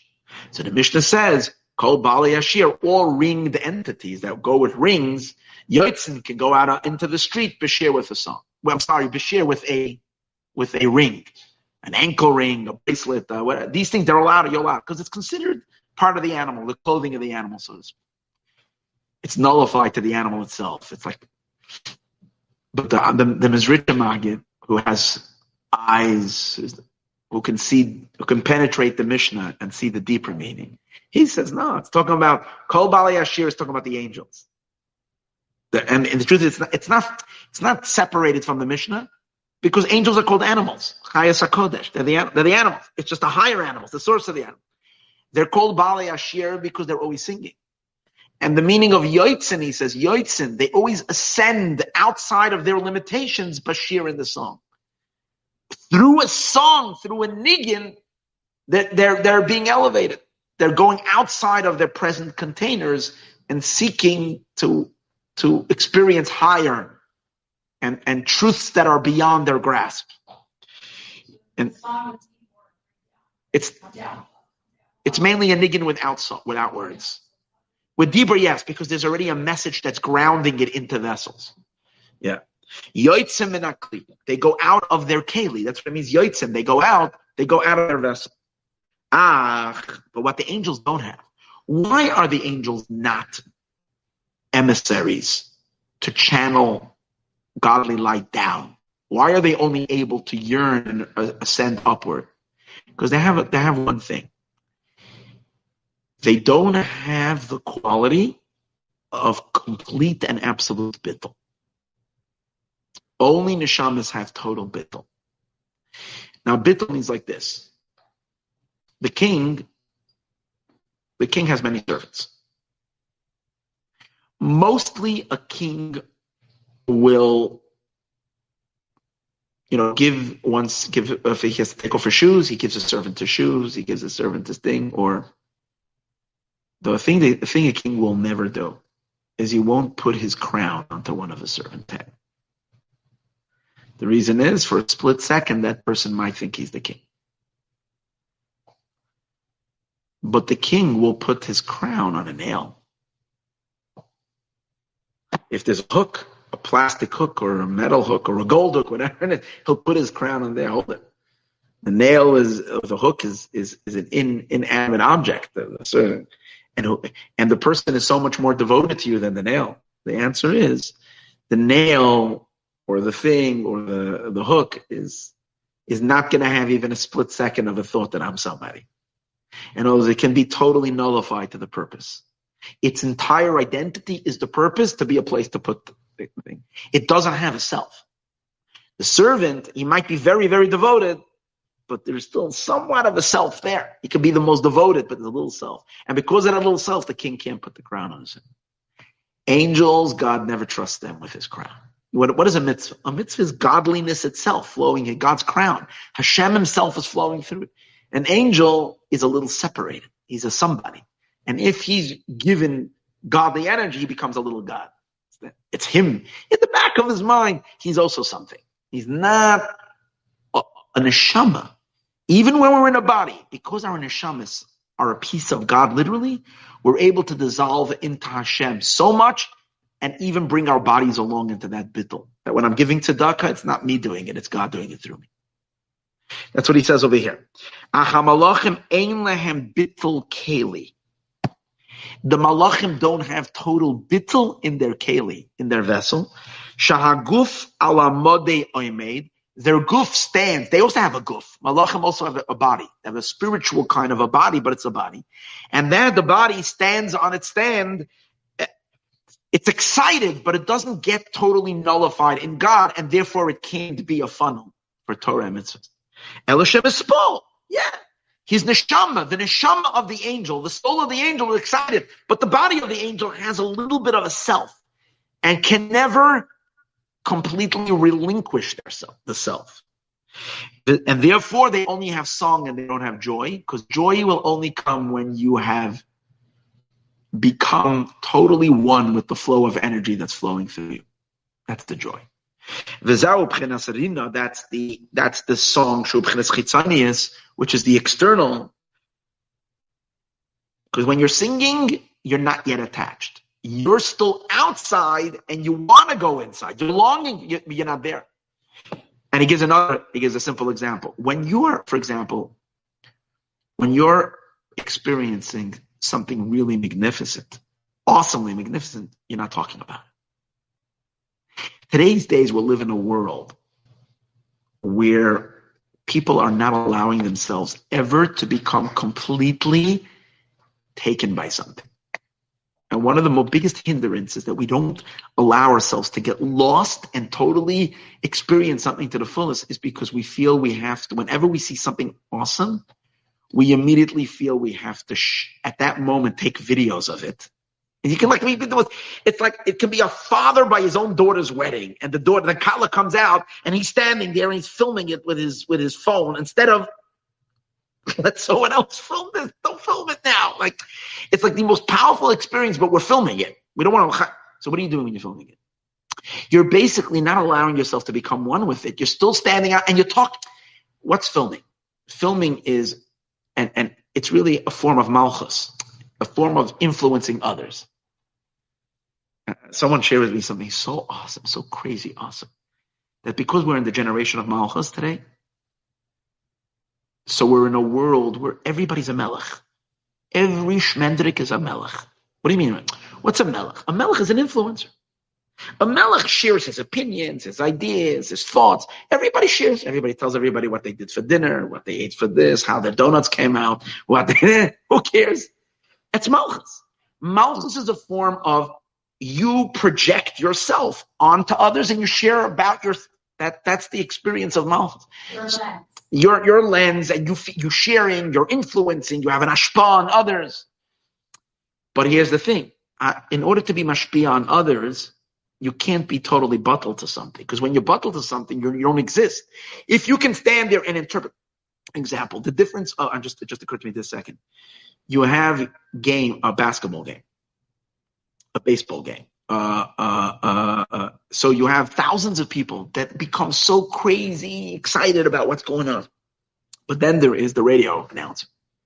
So while he's watching it, he can't be completely lost in it because and sometimes you hear them shouting like crazy. They're really getting lost almost. But the fact that they are now communicating something about what they're watching means that they have a little bit they're a little detached from what they're experiencing. Because if they would experience it totally, then they couldn't talk. They would just be silent and watch it. When can everybody become a reporter? When can you become a reporter? When you leave this incredible thing. You leave and go to the outside. You go home. You should have seen it. Now you can go and blabber and tell everybody, it was amazing. It was crazy. It was like on the internet. But that's afterwards. When you're there, you're quiet. That's why I'm saying earlier that it's a shame that people are so today's days because of technology and we want to catch. You'll see. I'll give you an example. One of the most beautiful things that ever happened is over here on Rosh Chodesh. We do Hallel. And the Hallel is with song, and it's so uplifting, it's so powerful. And it hurts me so much because I watch 3/4 of the crowd are going to get so excited, and and instead of allowing themselves to be part of it, they're going to take their phones and they're going to stand. They want to be the one sharing it with everybody of look how beautiful the Hallel is. But if you're describing look how beautiful it is, you're not in it. Because if you're in it, then you can't tell it. Go home later and you'll tell them how beautiful it is. Now, if I don't catch it now, I won't be able to share it. That's the problem. So the angels, the fact that they're always praising God and they're saying everything about Him means they're not inside. Because if they would be inside, they wouldn't be telling it. When you're standing in front of the king, you're not telling him how awesome it is to be in the king's room. When you're in front of the king, you're just lost in front of the king. If you're standing over there with your microphone and telling everybody how awesome it is in the king's room, it must be that you left the king's room already, or you never went in. You're just outside, and you can talk about the beauty of the palace, but you're not in the palace. So that's where he's detecting how the angels are stuck in the external, because they're always relating. See, the angels, I started up with the angels, so they knocked my water over here on the Sefer. I knew they're going to get to me one time, because Hasidus pretty much insults the angels, pretty much. And now they finally got back to me. They got at me. I'm so upset now, because they ruined my nice Sefer. Shkoyach. Okay. Well, I guess we have to be nicer to the angels. L'chaim.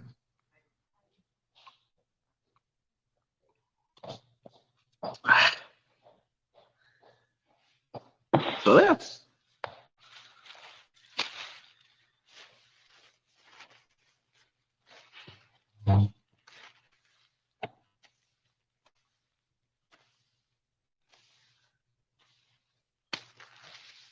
okay. In any case, so now let's see inside.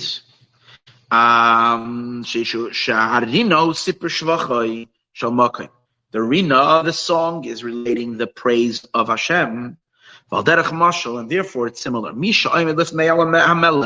If you're standing in front of the king, what are you going to relate?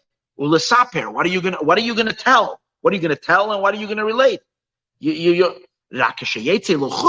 When you go outside, you daber. That's when you talk, and you that's in order to get everybody else excited. So you're telling them about what's going on. The Yitziyasam, and therefore, since the angels are always busy relating, it means they're never really inside. They hang out. It's interesting. He uses the term. They never really are assimilated into Hashem. They never become lost in the infinite light. They remain in the chambers of the higher worlds. So they go up higher. He says earlier, the song takes them higher. But in every level they're going, they're hanging out in the palace. They're not one with the king. They're going into higher levels of the palace. They're going into deeper rooms. In the words of Alter Rebbe, they're going into the hecholes. Hechal mean chambers, but they're not unifying with the light. The Yitzyasam b'shir v'tainug, and they're exiting through song. They exit themselves. The tainug shemisagim, and the great pleasure that they find delight in, in which they are relating the greatness of the Ein Sof. They always, every angel has a different shir, a different song. They're moved from whichever level they're in. They go from world to world. From chamber to chamber. They become integrated. But only what? Behecholos. They become integrated and assumed and into the hechal, the chamber. They don't go all the way in. And they sing with songs. Because what's the nigun? Who inyan espilos alev. When do you sing? When your heart gets overwhelmed. When the heart becomes intensified with feeling, with emotion, that's what creates song. Because a song over here, especially the real nigun, is song without words. It's just an excitement that's just so intense that you can't chop it into words. So you let the song just flow in its full intensity. Once you're chopping it into words, a lot of times you have nigunim that are nigunim, and then someone puts it to words. In a sense, you're doing a little bit of a disservice when you're putting it to words. Because when you're putting it to words, you're already weakening the intensity of the energy. The song without words, that's why most Hasidic nigunim are just songs. without words. Like in Chabad, for instance, on Shabbos, we don't sing Zemiros. So sadly, it has become actually a negative. Because you're not singing Zemiros, so what are you doing? You're not singing at all. So you eat, and gang weiter, And other places, they have a whole thing. You sing, Kori Bon Olam, Menucha V'Simcha, and Kol Mekash. You have a whole system of singing. No, but the Chabad way was never supposed to be that you're not singing. You are singing, but you're singing the Gunim. You're singing songs without words. That's the real Shir Shabbos. Songs that are higher than words. But sadly, a lot of people don't do that. But if they would have a tradition at least to sing, so at least they would sing the song with words. Now they stay without any song. So if you know that you're not going to sing wordless songs, then better to sing the Zemiros, even if it's not the Minhag Chabad, not to sing Zemiros, because at least you know that you're not going to pass any Shabbos meal without singing a few Nigunim. You have to sing. The Arizal says that the main thing to do on Shabbos is sing. That's it. It's even higher than Torah study. Just singing on Shabbos. And that's what the angels do. They sing Nigunim. They allow their emotions to flow so intensely. They're yearning. Beloy dibur, without words. The sound, the voice, it's coming out of the heart. Before it gets chopped up in the vocal cords where you chop it into letters.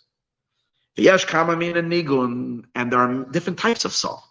In general, the angels feel a love, a yearning, a desire to cleave to what is beyond, to connect to it, to experience what's beyond.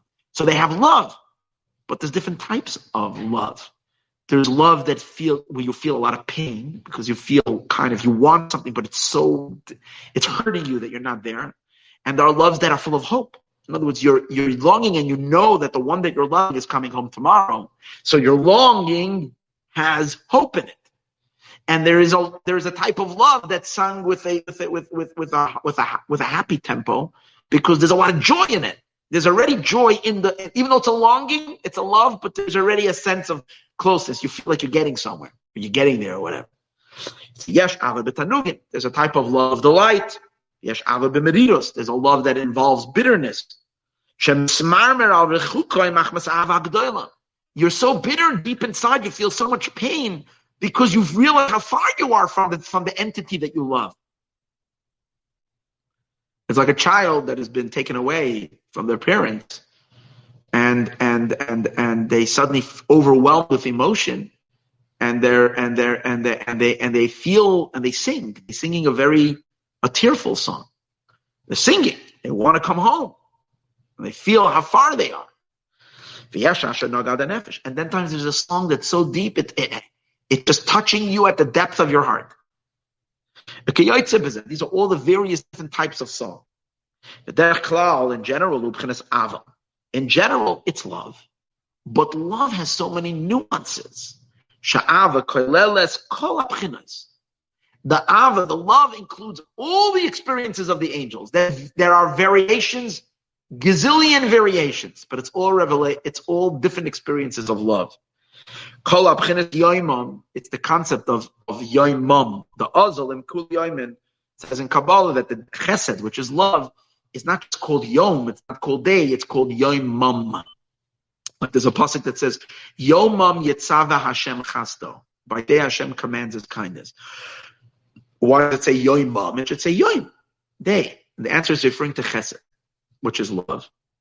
And chesed, love, accompanies all the emotions. It's a very powerful emotion. Like, for example, we find on the Ushpizin, on Sukkot, we have every day a different visit. But Avram Avinu comes along every day. With every guest that comes, Avram comes along, because Avram is chesed. He goes along with everybody. Or Anana da Aaron, or the main Sukkot is the cloud of Aaron. Aaron is also chesed. Okay. Like there was only one cloud on Sukkot. Which cloud did we have? Whose merit? The merit of Aaron. Nevertheless, there are 7 days of Sukkot. Because the power of love, which is the power of Aaron is a Kohen, and Kohen is Chesed. Kohen Ish Chesed is the man of Chesed. It's applicable in every day. So he's trying to say is that the Malachim, even though they have so many different a more bitter type of a love, a happier love, but it's all love. Zayin Makifim Shemischal could get divided 7 encompassing energies. Chesed Shebechesed, the kindness of the kindness. Gevura Shebechesed, the Gevura of the kindness. This is all part of the Rina. This is all the song. Now this type of Rina is the Gevura element, as we spoke earlier. Where is it coming from? Because it's a longing, so it comes from concealment, but it also comes from Bina, it comes from the understanding of how limited you are. Gevura is the aim. In all levels, it's love that has to do with a certain distance. Because according to how far you feel, and equivalent to that increases the love. You're drawn from below upward. Your upward thrust has to do with how intense the love is. And how intense is the love? The more removed you are from what you want, the more it burns, the more intense becomes the love. Lamaila B'Yes says, with added energy, Lias Nichsefa, like we say, David HaMelech says, Nichsefa, V'gam Kolsa Nafshi, Nichsefa, I'm longing, my soul is expiring. Yes, that's the idea. V'gam Kolsa Nafshi, and my soul is expiring. L'chatzros. When did David HaMelech say this? When he couldn't be by the Beis HaMikdash. When he was by the Beis HaMikdash, of course he was excited. But it didn't come close that when he was crying out, when he was B'midbar, when he was in the deserts of Judah, far away, he couldn't go there because it wasn't safe for him. He's longing for the revelation. And there's another verse. It says, Nafshi ivisicha balayla. My soul yearns for you by night. What does night mean? Night means during the time of exile, during the time of concealment, I long for you more than when I am close. Belayla dafka, shayach liyas misava. You can't have a longing. When you're lacking something, that's when you're longing. Your soul desires it. But here's the thing. If you have no clue that you're lacking something, sometimes people are born into Nebuch such sad situations, they don't even know what it means to live a normal life. So therefore they don't yearn for a normal life. They become satisfied with a very mediocre existence. So that's already, sadly, the result of exile becoming too dark. The purpose of exile is that we should yearn more. But then exile can become so dark, we forgot that we ever yearned for something. We almost think that this is what it's all about. That's the danger. And so, and the angels who perceive that they're far, your righteousness they sing. So what does it mean, your righteousness they sing? Yiranenu is the song. Because Malchus is called your righteousness. The Shekhinah is called Tzedek. In Pasach Eliyahu, which is a whole description from Elijah the prophets, from Eliyahu and Navi, on all the Sfirot, when it comes to Malchus, he says, Tzedek Malchus Kadisha. Malchus is called Tzedek. Because the purpose of Malchus is to do tzedakah with the world. To give the world life. So Malchus is called Tzedek. The Malachim, who are they receiving? The Malachim don't receive from the Or Ein Sof, the angels, because all the worlds don't receive from the Or Ein Sof, from the infinite. We only receive from the Shekhinah. So we only receive from Tzedek. The Alter Rebbe says, from Tzedek is all our life force is only from the Shekhinah, which is called Tzedek, which is a tiny crumb of God. The angels perceive that they're only receiving from a crumb. So they long for what's beyond the crumb. That's the meaning, Vitzit Kascha. Because they appreciate their whole life force is only from your righteousness, only from your attribute of kingship, only from your malchut. Yiranenu, that fires their song. Again, the song being the longing. And another verse that emphasized that same thing, but the pasuk that says "Vitzit Kascha Yiranenu" is the last words of the pasuk. It's a pasuk in Ashrei. Zecher Rav Tuvcha Yabiu, which Vitzit Kascha Yiranenu. This is in the famous Psalm of Ashrei, okay, Tehillah David. I think it's Psalm 146 in Tehillah, 45 or 46. I think 46. is Tehillah L'David. And in that song, David HaMelech says, Zecha means a remembrance of Rav Tuvcha, of your abundant goodness. Yomeru, they speak. He's speaking about the angels. Zecha Rav, only a remembrance, only a little something of Rav Tuvcha, of your abundant goodness. Yomeru, they speak. Vitzitkascha, and your righteousness, Yiranenu, they sing to. So what is the idea? Tzidkascha is Malchus. Malchus is the tzedek. That's the actual energy that God infuses into time and space. We call it mamala kalalman. God fills the world with existence, measured to how much we can handle. That's tzidkascha. So that we can sing because we can feel it, know it, but we recognize that there's something deeper that causes the song. But before that, what do we say? Tuvcha, Rav Tuvcha, is how did the energy get down to Malchus? Malchus is already a limited aspect of the divine. Malchus has to receive it from where? From higher than Malchus, not from the angels. Malchus is above the angels. Where does Malchus receive it? From Yesod, which is the tip end of the Or Ein Sof that is not broken off. And as Malchus is already broken off, it's like a sphera on its own, separated, the mother of creation. Like, again, going back to Chava, she was broken off from Adam and made into a separate being.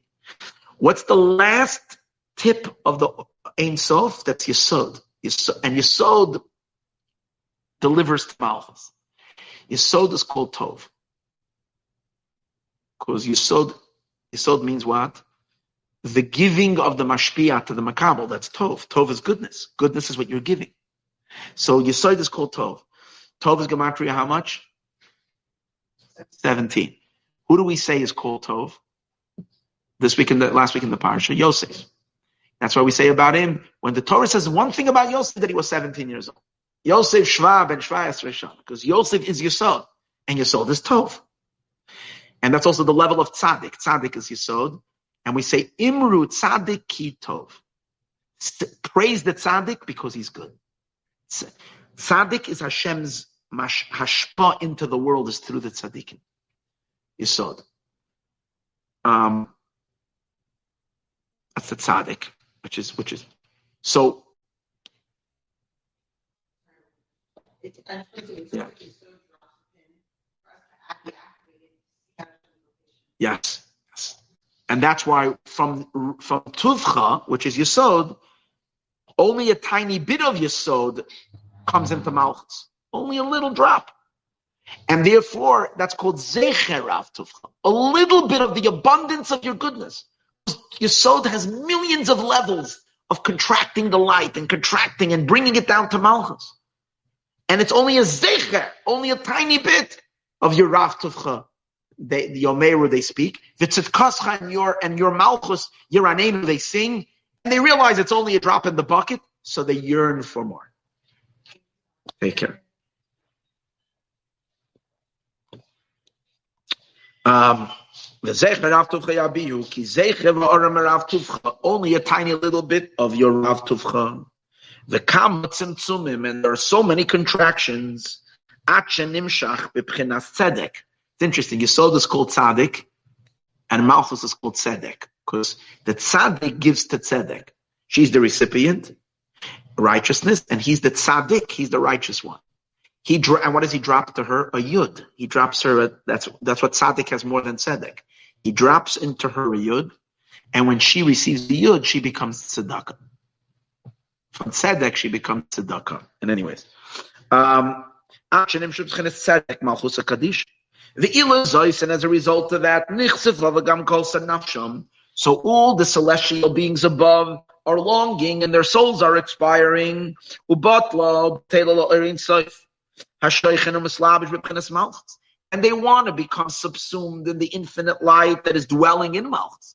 You know, Malchus, even though I said earlier that Malchus is separated and Malchus is only a crumb, but God unifies with all the attributes, and therefore he unifies himself even with Malchus. So therefore, when they know Malchus, because it's their source, on some level they sense the Or Ein Sof as well. but they know the Or Ein Sof is not revealing himself in them. The Or Ein Sof means the infinite, because if the Or Ein Sof would reveal himself in them, they wouldn't be finite. There wouldn't be time and space. But they're teased by it. That's the point. Because they sense it, they're teased by it. And that's what causes them to sing. Because when they're singing, they're not singing to Malchus, which is only they're singing to him. He himself, as he is manifesting himself in Malchus, which he's making himself infinitesimally small. And they realize that he's really infinitely big, but they don't experience his infinite bigness. They only experience his infinitesimally smallness. And they realize that, they long. That's what triggers them. Their hasaga, their grasp is not in the infinite, only in that which he enclosed himself in Malchus. To portray himself as a king, in which he calls himself their king. His name is upon them. Which that itself is their life. In other words, what gives creation its existence? The fact that God decided that the creations should be his empire. Now, by the very idea that this is an empire, that itself calls them into existence from non-being. God's energy brings them into existence by bestowing himself as a king over them. That's what brings them into existence, but it's only his attribute of kingship, which is his most external of external of external, and not his very infinite self. And with this we'll also understand, we brought before from the Zohar, that singing, Rina is by night, and joy is by day. That's what the Zohar says. Renana, in the Aramaic term, Renana, which is singing, Beramasa is at night. Midas Laila, that has to do with, now it's interesting, night and day is not just what we experience in terms of time, but they originate in the divine itself. We learned many times that the moon represents the Shekhinah, and the sun represents HaKadosh Baruch Hu, God's masculine side, and the Shekhinah is represented in the moon. Now the moon dominates when? During the night, and the sun dominates during the day. So what that really says is that it's not only the sun and the moon, but even night and day itself. Night is Malchut. Malchut is called nighttime. And HaKadosh Baruch Hu is called day. Why? Because daylight means it's revealed. So in the attributes higher than Malchus, the infinite is revealed. God's infinity is still felt and still present. But Malchus is this powerful, powerful filter. She blocks. And in the Shekhinah itself, the light of the infinite has become dim, dim, dim, dim, to the point that we don't sense anymore the infinity of God. Only then can God be a king, because if it would be his infinite, if the infinite would be felt, then everything is him. It's only him. There's nobody to be a king over. So inevitably, Malchus and Shekhinah must darken things. So therefore, Malchus is called night, and HaKadosh Baruch Hu is called day. The levels beyond Malchus are called day. Now, the singing comes from being still within the finite, yearning for the infinite. That's why the Zohar says, singing is by night. Midas Laila. One is still within the confinements of Shekhinah, of night. Shaha Malchus. And especially Kishaha Yoredes Libiyah, when Malchus separates herself from her attachment to the Or Ein Sof, and she goes down to the three lower worlds, into the darknesses of creation. Ubaykas HaMasach, and she descends past the filter that separates between Atzilus, which is still a unified existence with God, and moves into the next state of existence of the three lower worlds, where it's really, really, really concealed. That's what it means. She blasts through the masach, the filter, and she kind of, what does it mean she goes down? It means that she enters into, the Shekhinah herself enters into the state of existence that is like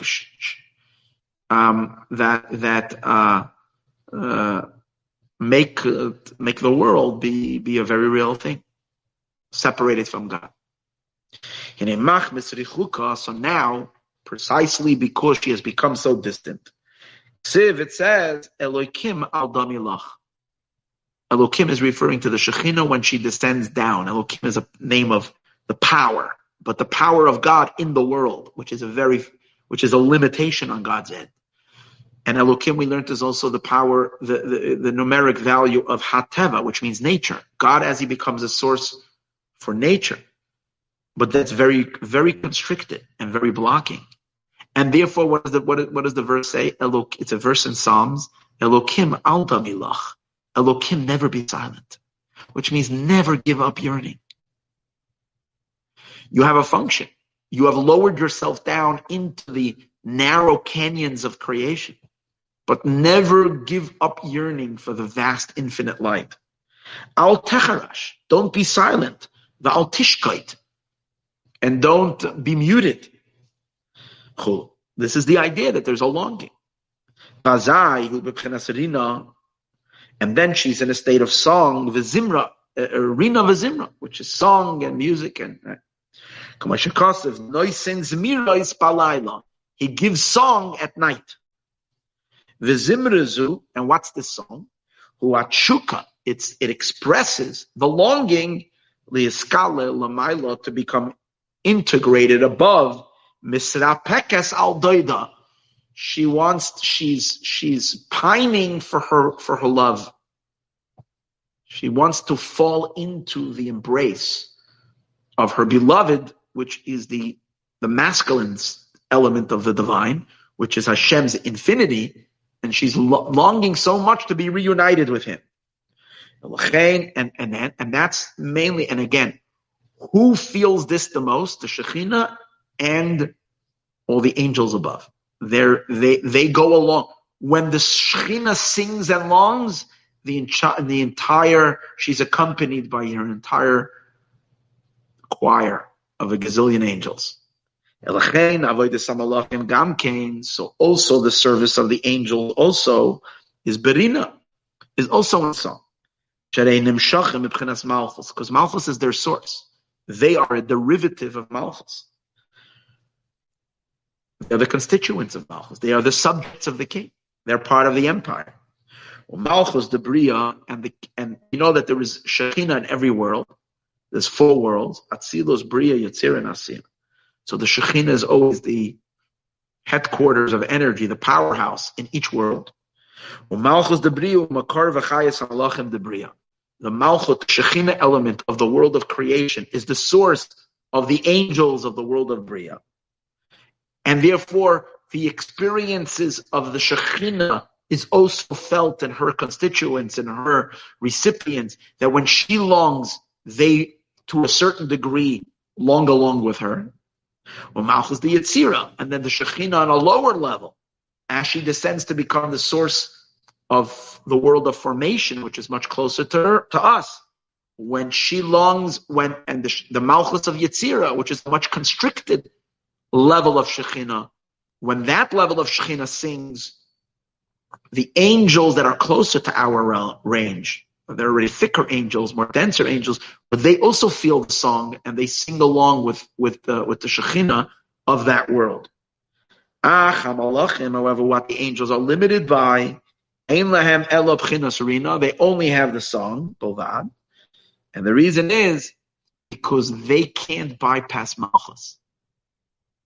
Isn't that amazing? They are subject of Malchus. They can never get past. They always will belong as being part of creation. They can never transcend creation and become an extension of the Creator. They don't have that. They're always within the context of creation. They would love it to do that, but they can't do it. Their source is in Malchus and God, and therefore experiences that are beyond Malchus is not of kingship, is not in their range. The only ones who are sourced in the levels of the divine that are higher than Malchut are the souls of Israel. Because they're a piece of God's very self. As high as you go in God, the souls of Israel are rooted there. And therefore, even though we too descend into the world, and even though we too are born, the souls are born and from the womb of Malchus, we too are children of the Shekhinah, but that's not our essence. Our essence is on levels way beyond Shekhinah. Our essence is rooted in HaKadosh Baruch Hu, in the masculine light and in the infinite light. And therefore, although we exist within time and space and within the world, we can crack open that shell and unify with the infinite. And it doesn't mean we die. It means that from that infinity which we unify our souls with, when we say Echad in Shema, we can then draw the infinite light, not as creations, but as an extension of the infinite extending into time and space, into this world. And that's a mitzvah. And that experience is exhilarating. That's not longing anymore, because you're not longing for anything. You are one with the infinite. You're just so joyous because the energy is like boundless. And the explosive energy. The souls of Israel, the souls of Israel have embedded in them all the divine configurations. God zip drived himself into a soul. He took everything and he packed it into every soul, every level of himself.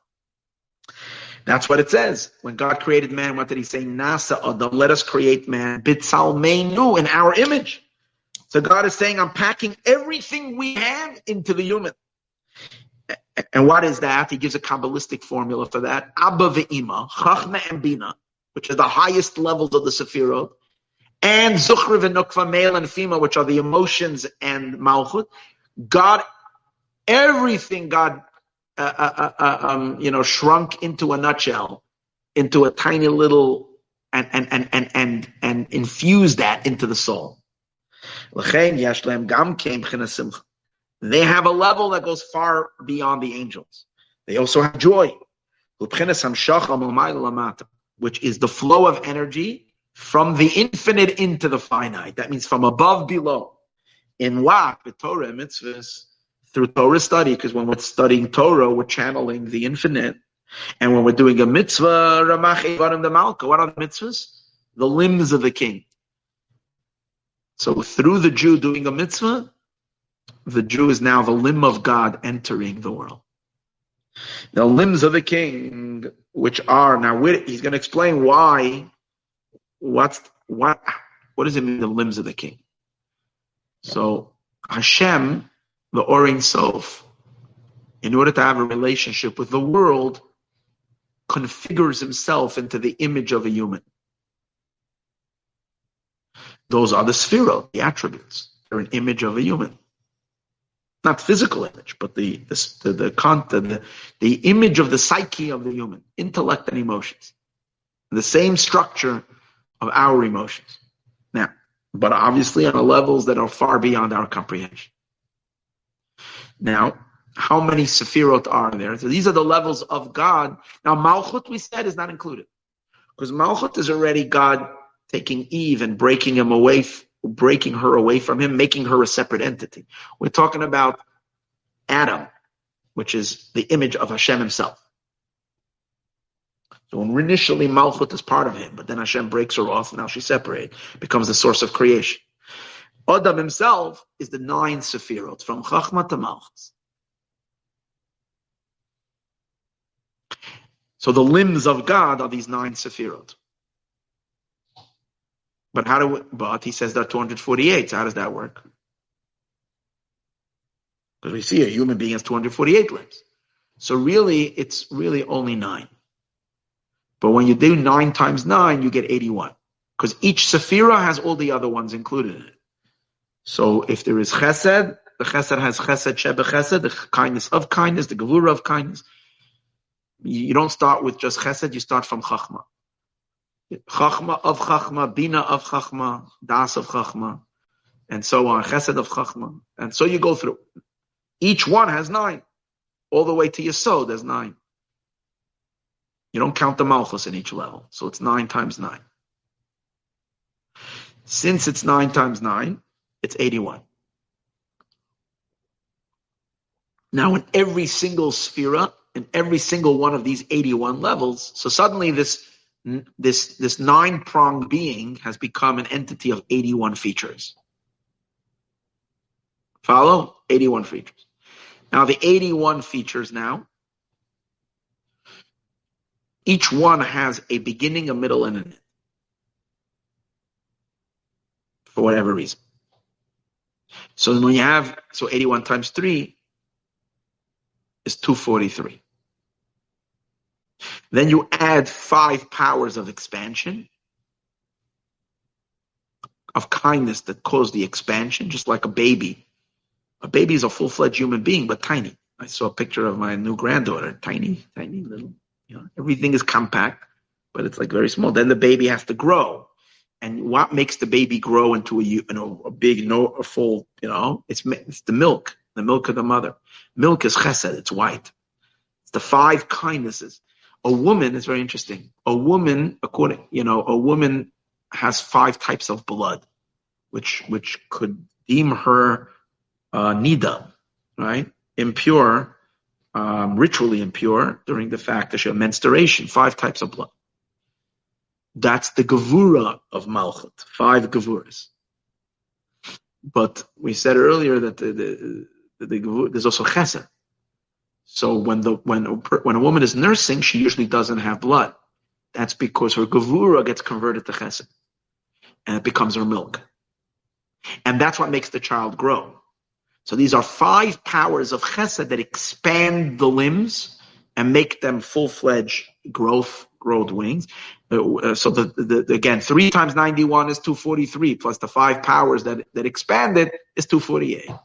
And that makes up the full structure of our limbs, and being that we're created in the image of God, of Hashem's limbs. And those are the 248 commandments through which we allow God, and we hook up our limbs to His limbs. That means each limb of ours connect to a different commandment. And as we're doing the mitzvah, our limbs are completely unified with God's limbs, which are His mitzvahs. It's Him channeling Himself down in a particular manner in us and through us. And being that our souls are able to melt completely into Him, we and the mitzvah and God become totally one. And in that state, now we are a funnel and a literal manifestation of God in this world. That's really what a Jew doing a mitzvah is. And when we do all the mitzvahs, so that's something to make us quite happy. That's incredible. That's that's why the mitzvah is supposed to bring simcha shel mitzvah, which the angels don't have. As he explains over here, what are Torah mitzvahs? The 248 limbs of the king.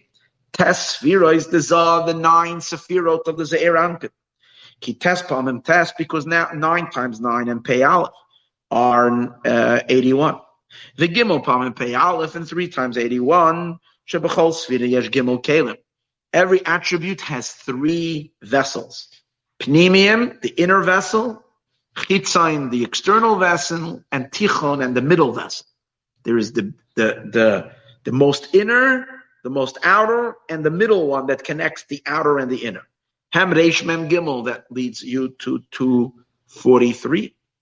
The Hei Chasadim, and then you have the 5 powers of kindness. The Ema that come from the mother, as we said earlier, is like the mother's milk. Hamagdilim, Heim HaRamach. Hamagdilim, that it causes expansion. And that is Ramach, Heim Ramach. So that leads you to 248, and that's why we have 248 commandments. And these 248 commandments,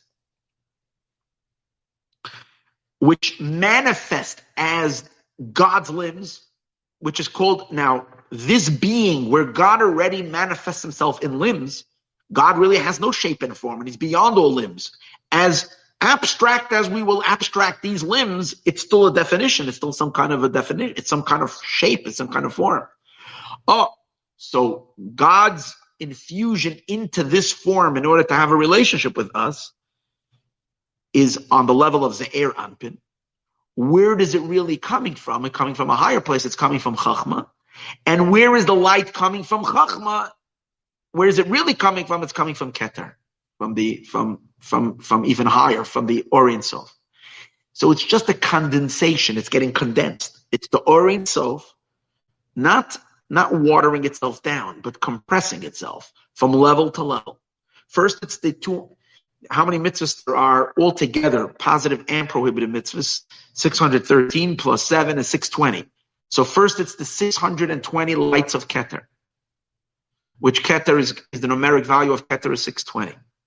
Then those lights transition into Chachma, and it becomes the Torah. The Torah is God's wisdom.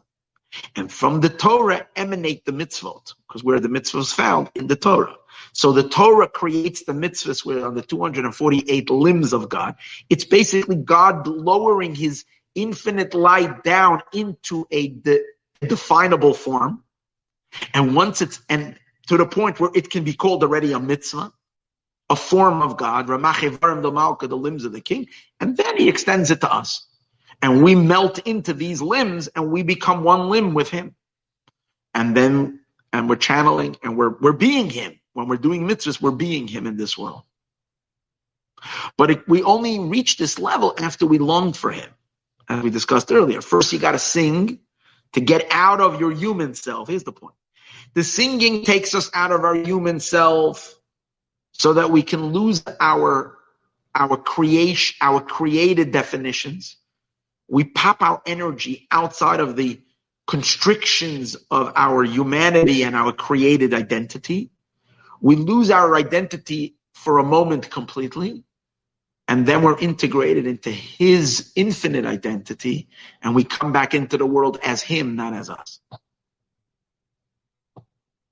As the 248 limbs of God embedded in a physical body through us doing the mitzvahs. Wild stuff.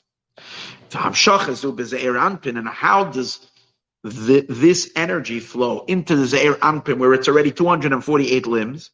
Where is the Torah really stemming from? The Torah that delineates or defines or it teaches us the mitzvahs. The Torah, the Zohar says, comes from Chachma. Chachma is higher than the Ze'er Anpin.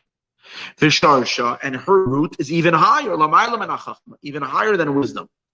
These are the 620 pillars of light that are in the crown. Hu Galgalta, that's considered the skull that's above the brain. Umayach stima de Erech Anpin, and the concealed moach of Erech Anpin, which we discussed in other classes. We're not going to go into right now. And all these lights, as lofty as they are, all flow into the Ze'er Anpin. Ze'er Anpin means the small face of God, which is the masculine side where God calls himself HaKadosh Baruch Hu, where he's in the image of man. And this idea that all the lights flow into this level is expressed in the verse, Kol Orchois Havaya, all the channels of Yud Kei Vav Kei. So Havaya takes Kol Havaya, which is the Ze'er Anpin, it builds itself up from Kol Orchois, from all the channels. It takes from every channel.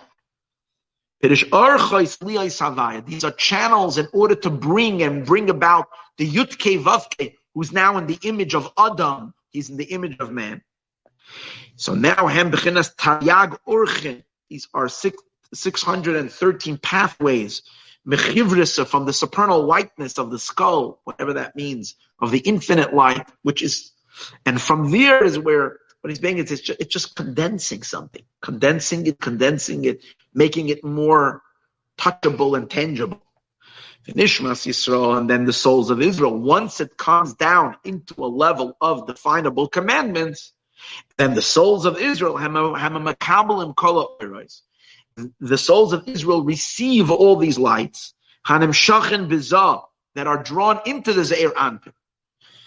Milmaila, that flow from above. I guess Milmaila from above is Chachma, and Milmaila, higher than that, is Keter, from so high. Mikol Abchinas. And then it flows all into the souls of Israel, Lefishahem Klulim Mahakol, because how are they able to handle it? Because the souls are rooted higher and even higher and even higher and even higher. They include everything. Keniskol, like we said earlier. The Zohar now will understand why only by the souls we say, only by Ivdu as Hashem besimcha. Because now you can serve God with joy. What's the joy? When you're doing a mitzvah, you are Him. And when you are Him, you're infinite. And when you're infinite, you're not in any constrictions. And when you're not in any constrictions, then you explode with joy. Because now you become the funnel of Havaya, of Yud-Kei Vav-Kei, of infinite light, from up, when we say from up, from its state of infinity, beyond boundaries, and you're bringing it down and anchoring it down to express itself in time and space, all the way down into the physical matter of this world. But notwithstanding how lofty it is, the simcha, the joy, you can't start off with the action of doing mitzvahs. You need to pray first, because you first need to liberate yourself. You first have to undress yourself, your identity from being a creator. We need to undress ourselves from being human, finite creation beings, and unify ourselves so that dissolve from this existence and now assume a new existence, or let's put it deeper, reveal a much deeper truth about ourselves.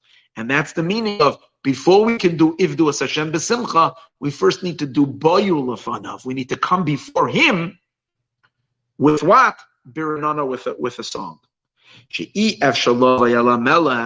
Because we're not able to come to the King.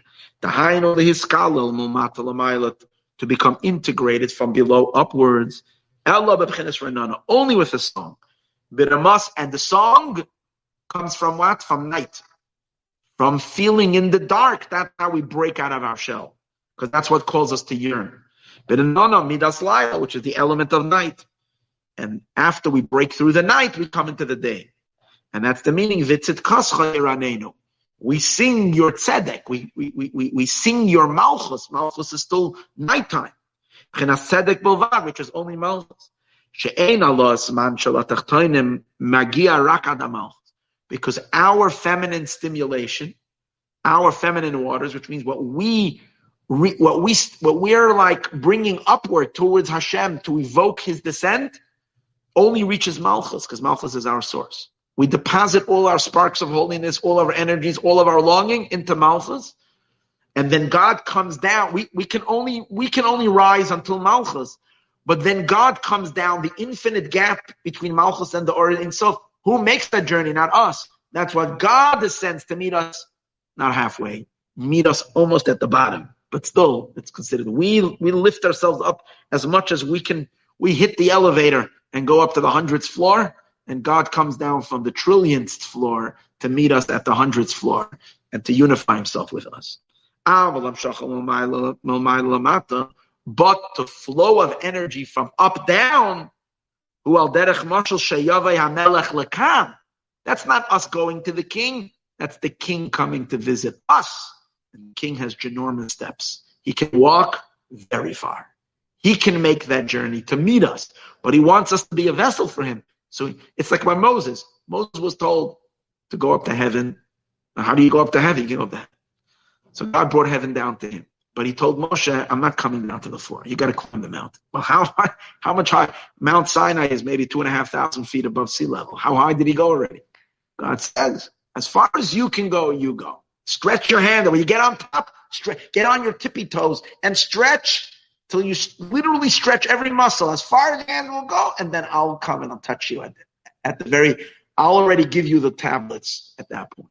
So God wants us to climb as far as we can go. And that's our singing and our yearning picks us up to our source, to Malchus, to be included in the song of the Shekhinah, with expiration and longing, seeking to pop out of our vessels. And then God comes to infuse Himself into our being, and then through us and with us to manifest Himself in the world. So once we climb on its own, Nimshach Or Ein Sof Shalamayla, the infinite light that is above descends. And then when we're talking Torah, it's not us talking, it's Him talking through us. And then the words that I speak, Misha Noichi, whoever that is, that's referring to God, that we don't even know who He is, we just know I, God says I, beyond name, is true infinity. Mitzavacha is commanding you. God is commanding us from His very essence. And now, once we understand the dynamic of how it is supposed to be when we are spiritually sensitive, when we can evoke this longing and then afterwards channel. Now we can explain the verse of Bas Tzion. So for behold, when Malchus is the way she's supposed to be, she's in her holy stature, in her holy place, in the world of Atzilus. Then she's called Tzion. Why is she called Tzion? What does the word Tzion mean? This is the one part that I didn't explain till now. What's the meaning of the word Tzion? So Tzion means a marker. Tzion means a mark. So what does a mark mean?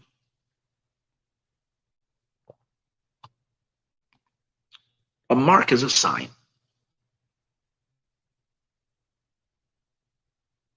It's a sign. So I'm trying to find an example. It's a symbol.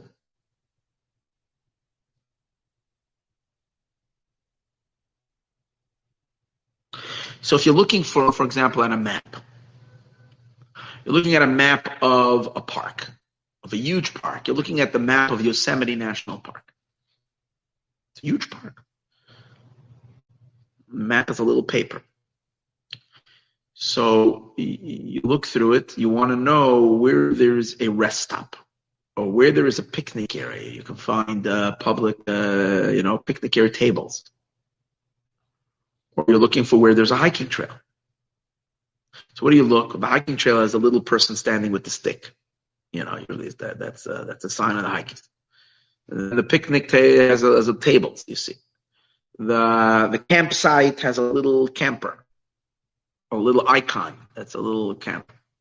The restrooms has a little, man and woman sign. Right? And the tiny little symbols.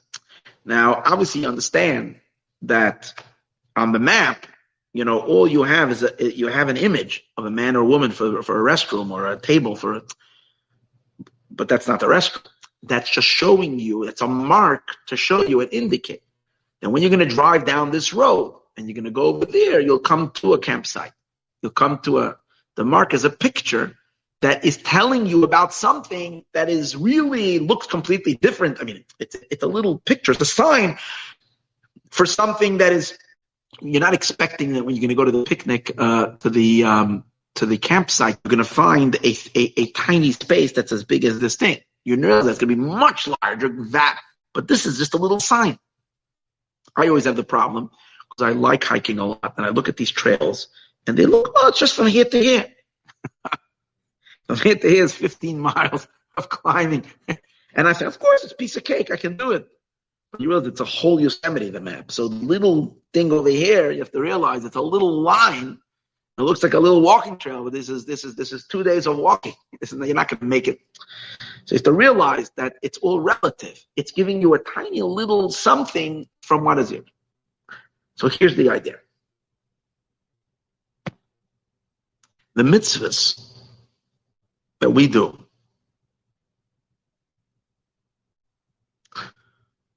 are little markers, a little sign, because we're doing something physical. You're giving a little tzedakah. You're doing a little physical action. But it's really a symbol for an infinite flow, for a cosmic energy that's happening. You're taking a little shofar and blowing it, or you're lighting a little menorah. These are powerful super lights, divine, infinite energies that are humongous, that are breathless, that are impossible for us to comprehend. The Torah is full of tiny little symbols. Now, since all the mitzvot, and therefore up there in the Ze'er Anpin, we say 248 limbs of the king. It's the limbs of God. We're talking about infinity. We're talking about boundless. This is God's right hand. This is his left hand. This is down here. It becomes 248 small little actions. Do this, do that. Shekalulav, take the 4 species. They're all minuscule. They're tzionim. They are little markers for infinity. Now, where are the mitzvahs? Where do the mitzvahs transition?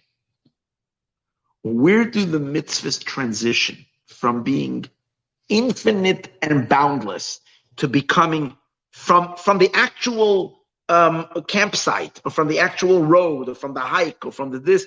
Where do they transition into the map? We understand that at some point we capture the entire Yosemite or the entire Yellowstone and we put it onto the map. And we understand that the map is just a tiny little symbol for this vast part. But where does that transition go from shrinking, from being infinitely big, when it enters into the realm of time and space? Which that's finite. And where does that happen? That's Malchus.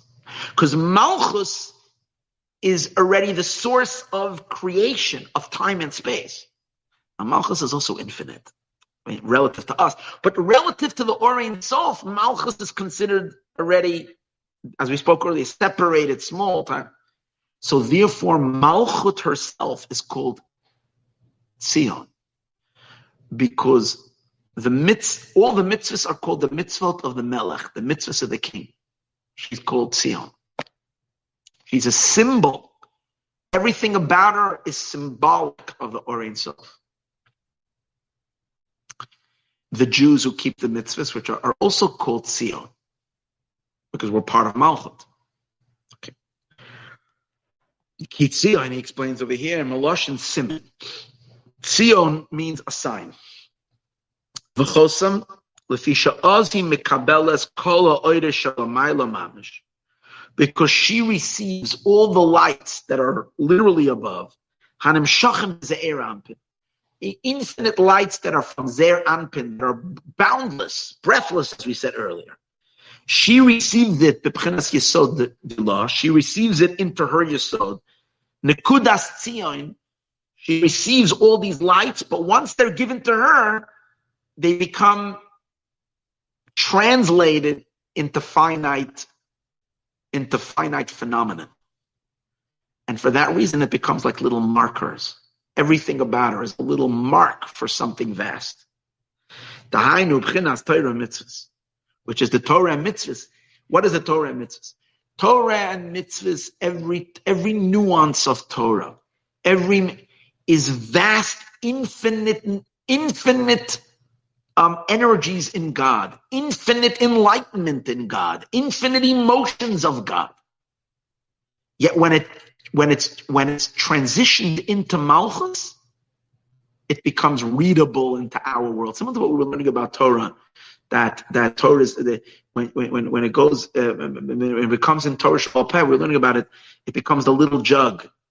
It becomes transitioned into a language. Until then, it's still vast. It's Ein Sof, but it translates into a language that we know. But once it's only once you're translating this into our mini world, it's like just a mark for something, just a sign. Anybody who reads a map and thinks that all there is the map, I went to Yellowstone. Imagine that. Imagine someone who says, I looked all the peaks. I was in Yosemite already. What do I need more? I looked at the map. You're crazy. You haven't seen anything. You know at least you know that every single thing over here is another peak. You see a little blue blotch. Oh, so I was already at lake because I see, no, this is a sign of a lake. Do you have any idea of the grandeur and the beauty and the magnificence of this incredible what do they call it? When you have a melting a glacier. On the map is just a map of it. So and that's our Torah mitzvahs, that when it's translated so these are an oiroi sel yoimim, all the supernal lights, they come into the miniature world of Malchus and they become like a map. Ki ikr b'chinas mitzvah hu b'Malchus. Because the main element of the mitzvah is in Malchus. Because what's mitzvah? The definition of a mitzvah is a commandment.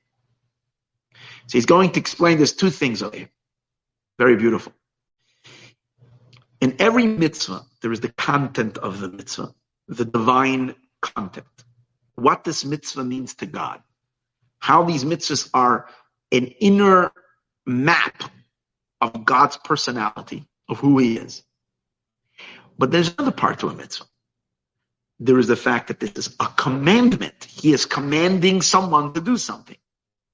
So the divine content of the mitzvah exists before the commandment. What is God commanding you to do? God is commanding you to do something that is reflecting Him. So there is the first, it was inside of Him, but then it's not a commandment. Then it's just Him. It's His emotions, it's His ideas, it's His energies. Then it becomes a commandment. But where does it become a commandment? It becomes a commandment only in the context and in the relationship of a creation that He can command to do something. Someone who's not Him, and that's only in Malchus. So the main part of the mitzvah being a mitzvah, which means the actual commandment of that, happens only in Malchus. However, the energies of the mitzvah, the content of the mitzvah, the ideas behind the mitzvah are in the Or Ein Sof that's higher than Malchus. But Malchus receives all these lights. It's all, which means, just like in the map might only be a map, but it's an accurate map. Every nuance of the park is concentrated and translated onto that map. It's all there. So Malchus contains within herself a map of God's very self, but in a miniature, minuscule translation. So now, and that's why she's called Tzil. Tzil means a symbol, a sign. Ki ikar b'chenes mitzvah hu b'malchus is only a malchus. Only in Malchus does the mitzvah come into its actuality. Shabira mitzvah echo mahu huhi bizah. The explanation of the mitzvah, that's not in Malchus. That's above Malchus. That's the Zeir Anpin. Torah is in Zeir Anpin, not in Malchus. So the explanation of the mitzvah, the content, the idea, the divine energies of it is all in the Zeir Anpin. The Kiyama mitzvah, but the fulfillment of it, Malchus is in Malchus. Ukegoin. For example, Inyan Kaddish Li Kol B'chor. There is in the tefillin that we have, right, which is the boxes, leather box you put on our head. There are 4 compartments, and one of them is a little scroll in which it's written a Torah portion called Kaddish Li Kol B'chor, sanctify to me all firstborn. Now, that portion of the Torah contains the energy of Chachma of Atzilus, which is the boundless, infinite wisdom of God. It's all there in this parsha. And the second portion, V'hoya Kiviyacha, contains the energy of Bina. Not just the energy, not some drop of it. It is God's brain condensed in a. So the content of the parsha, of the mitzvah, is on levels way beyond Malchus. However,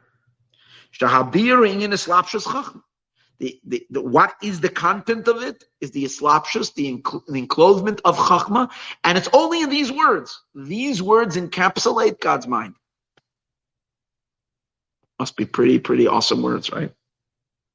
Vakiyim b'poyel mamish, but when you're actually doing it, hu ayidei klav gashmi. That's something. Now let's understand something. This parsha, Kaddish Li Kol B'chor, before it lands on a parchment, where is it? It's a vast, infinite, divine aspect in God. It's God's brain. That's its energy. But in order to do the mitzvah, energy shmenergy, you're not doing anything with the energy. You got to write a parchment. And the mitzvah is to put the physical parchment in the box and put it on your head. So what happens? In some magical way that is incomprehensible, into that little parchment is translated this entire brain of the Ein Sof, of the infinite light. But that translation into the physical and to do the mitzvah, that happens in Malchus, as we said. But the actual doing of it is through a physical parchment. And also you got to put it on your arm. You got to tie one box of tefillin goes on the arm over here, and the other one goes on the head. And that's why she's tzion. So first of all, the little malchut, the little source of time and space, the tiny little map is receiving infinity. That's why it's Yesod. What did we say? It's Yesod. Yesod. The Yesod of the malchut is the ability of the finite, to receive the infinite. But once she receives it, she translates it into what? Human terminology. She translates the divine vastness into, as we spoke before, you're putting it onto the map, it's becoming a tiny little image on the map. It might be so vast, you might be indicating a mountain. But on the map, it's shrinking into a tiny little thing, but it's there. But now it's only a tzion. It's a sign for something bigger.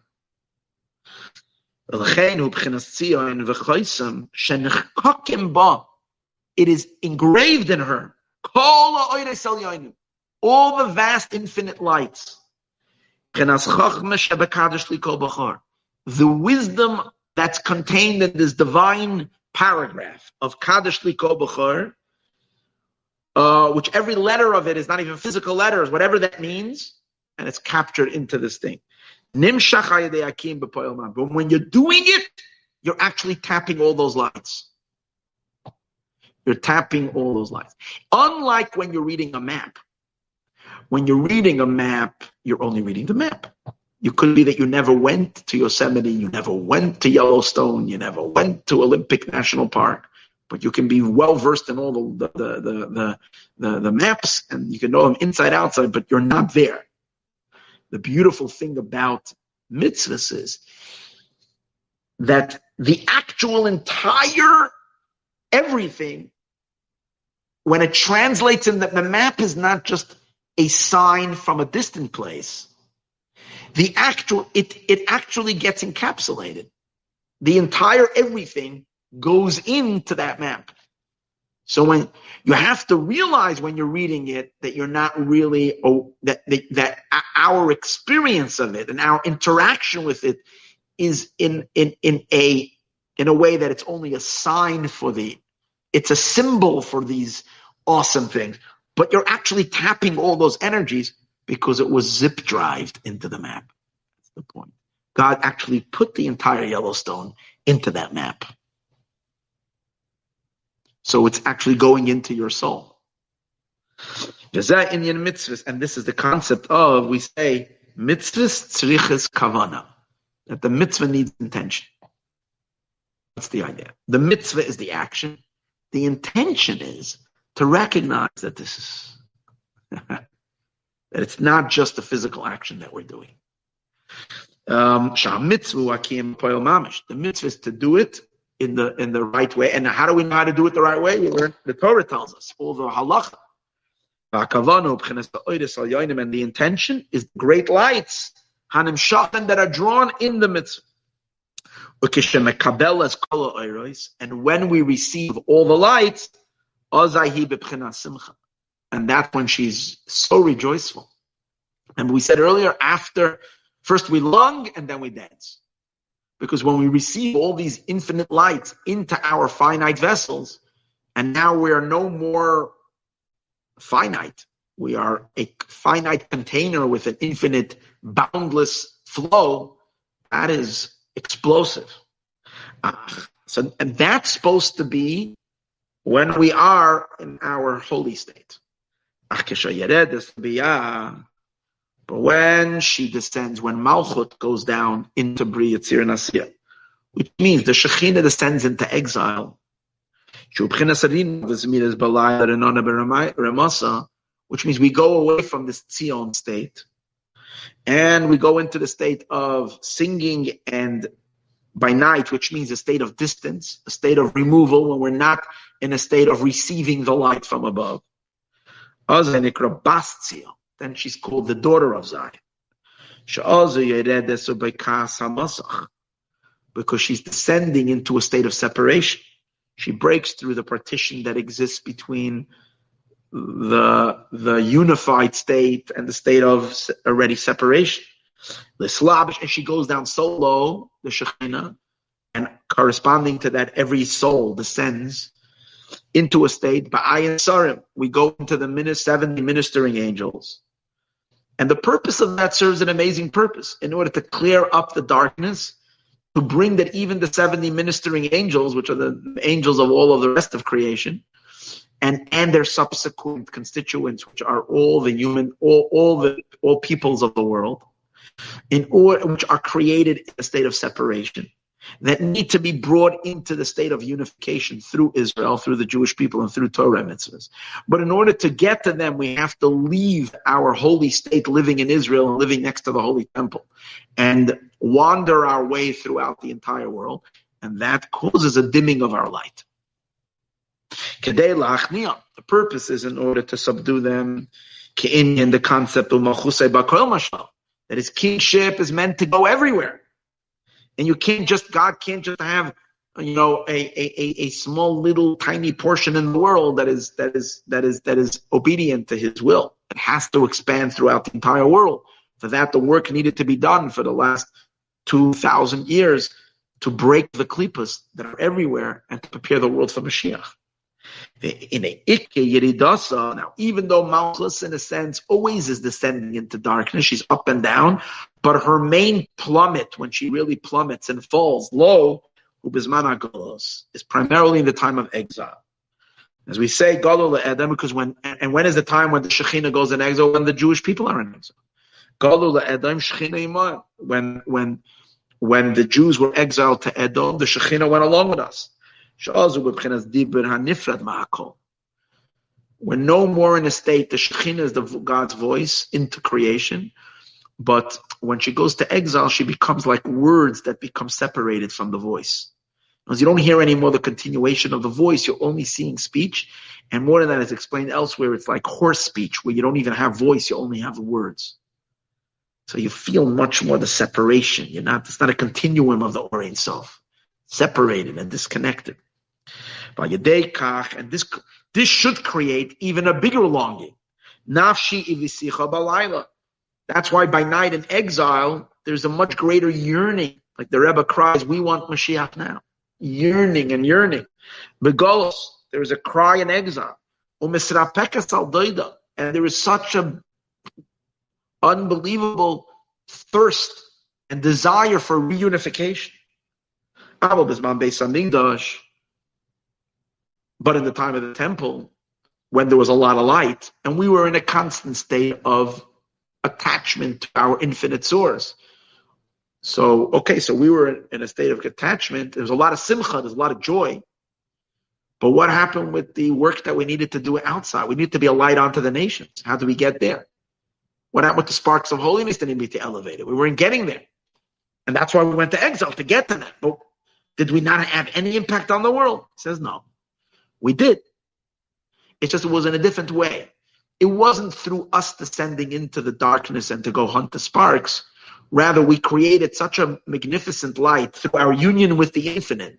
We created such a powerful presence of the divine in Jerusalem that it attracted through a magnetic pull the sparks of holiness that were at a distance. And that's why many people flocked to Jerusalem. Many Gentiles came to see, and they became inspired, and many converted. So the sparks were unified, but not by us going down to them, but by them being pulled, by the magnificent intensity of the divine revelation that came about from this union of the Shekhinah and HaKadosh Baruch Hu, which took place in the Beis HaMikdash, which was this unification of husband and wife, of the infinite and the finite. And that's why, and primarily, when was this experience? In the days of King Solomon. That's why in the days of King Solomon, all of mankind came to search Israel. Everybody came. And like the famous the Ethiopian queen, and many of them married King Solomon. There was like a draw. Everybody was coming. B'Teirav Chachma Shloima, as it says, the wisdom of King Solomon became increased. So much so, and that's why it's compared to the Kaima Siyara B'Shlomusa. The moon was in its full brightness. Remember, we discussed this many times. The moon refers to Malchut, and the sun is HaKadosh Baruch Hu. When the moon is in the mid-month, when the moon is in full brightness, means that the moon is reflecting the light of the sun completely. King Solomon was the 15th generation to Abraham. So during his reign, we were even though we were in this world in the highest level of connection with God. So we were shining, since it was a bright light. When there's a full moon, everybody sees the moon. So the entire world saw the brightness of Israel. Malchus did, so just like when King Solomon was king, what happened? Malchus was in a state of unification with her husband. Malchus was not going down into the lower three worlds, levarer, to purify. Instead, rak habirurin, but it doesn't mean that we were exempt from elevating. We still had to elevate sparks. Nasu al yedei Yisrael b'karbonos. When we offered sacrifices in the temple, we were pulling the energies across from the entire world into holiness. We were creating such a magnetic pull. Shaya Oshan, the smoke of the sacrifices was lifting the entire world and all the sparks up to Hashem. And the sacrifices was causing a pleasant aroma. And it brought about the supernal unity. And that unity increased the divine presence so much in the world, because the infinite was being funneled into the finite vessels of Malchut, and through that into the creation. So the world was ablaze with godly light. So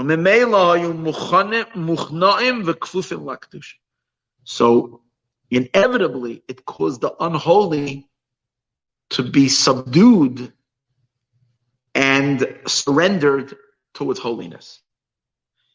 And we fuel this fire constantly through all the sacrifices and our daily worship in the temple. Then we weren't called Bas Tzion, the daughter of Zion.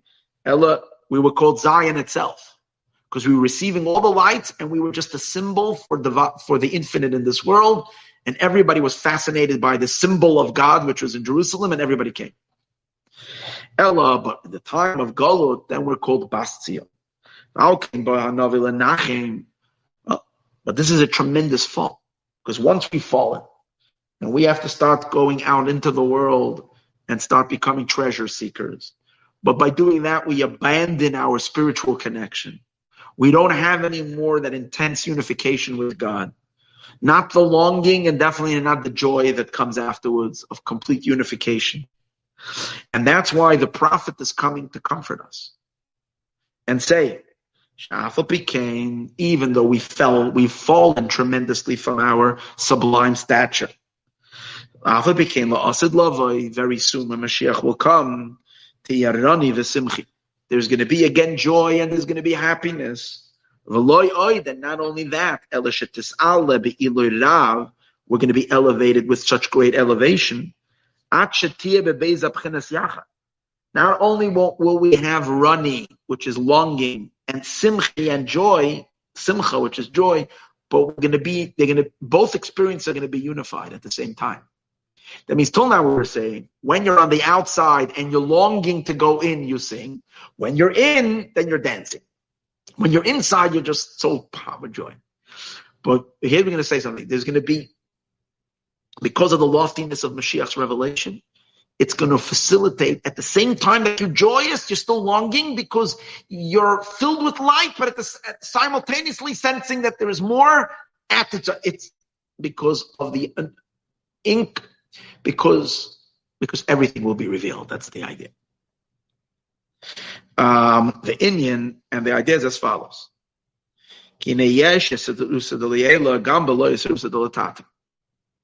How is it going to happen? How are we going to experience it? Especially since we don't have, because we become so disconnected, like we spoke earlier, This he doesn't explain so much here, but he explains it more in the original discourse. Remember I said in the beginning, this is an explanation of that discourse. We don't have the longing. You can't really have so on the one hand, during exile, we long more. But on the other hand, because of the darkness of exile, we get used to the darkness and we don't even know what we're to long for. So we lose that longing. So how can we have the joy?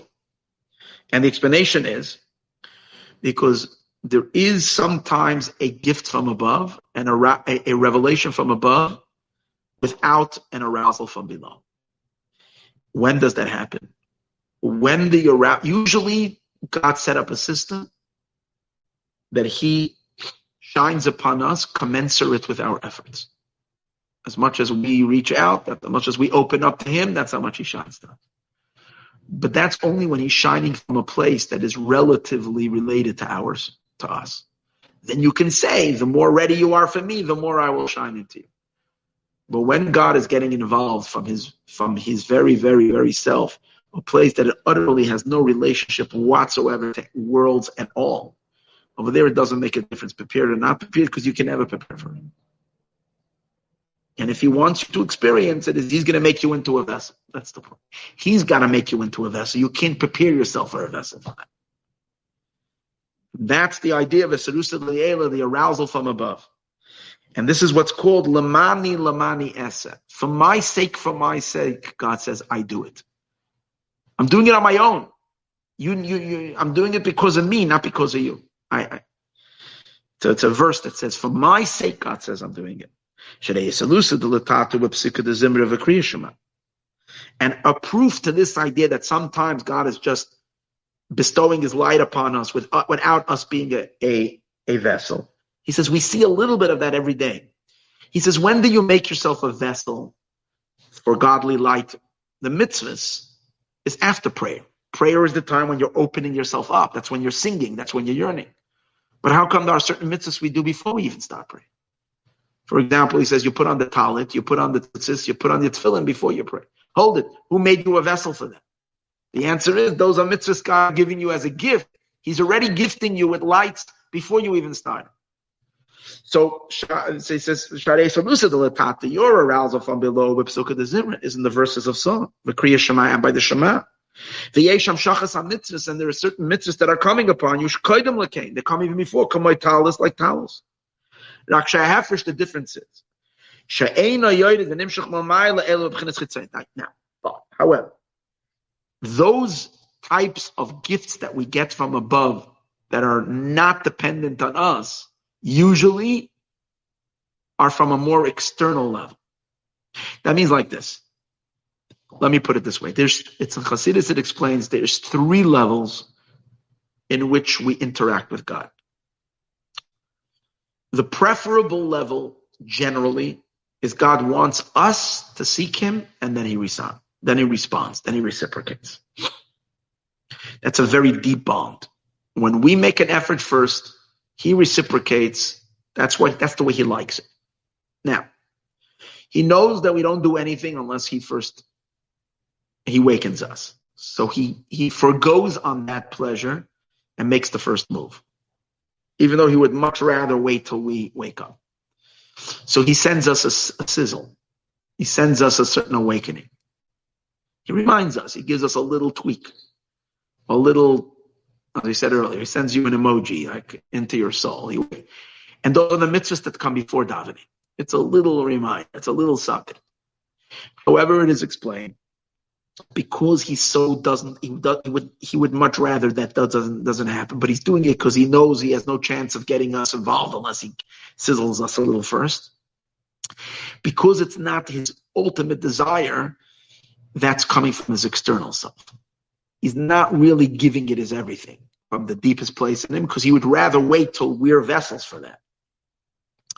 That's called the arousal from the above that comes before our work, and it comes from the external. But then there is something else altogether.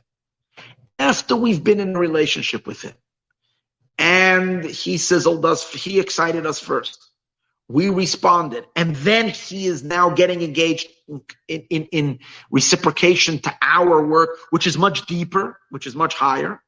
So which means like this, the arousal from above that comes after our service is much deeper and higher than from a more internal place than the arousal from above that comes before we do our work.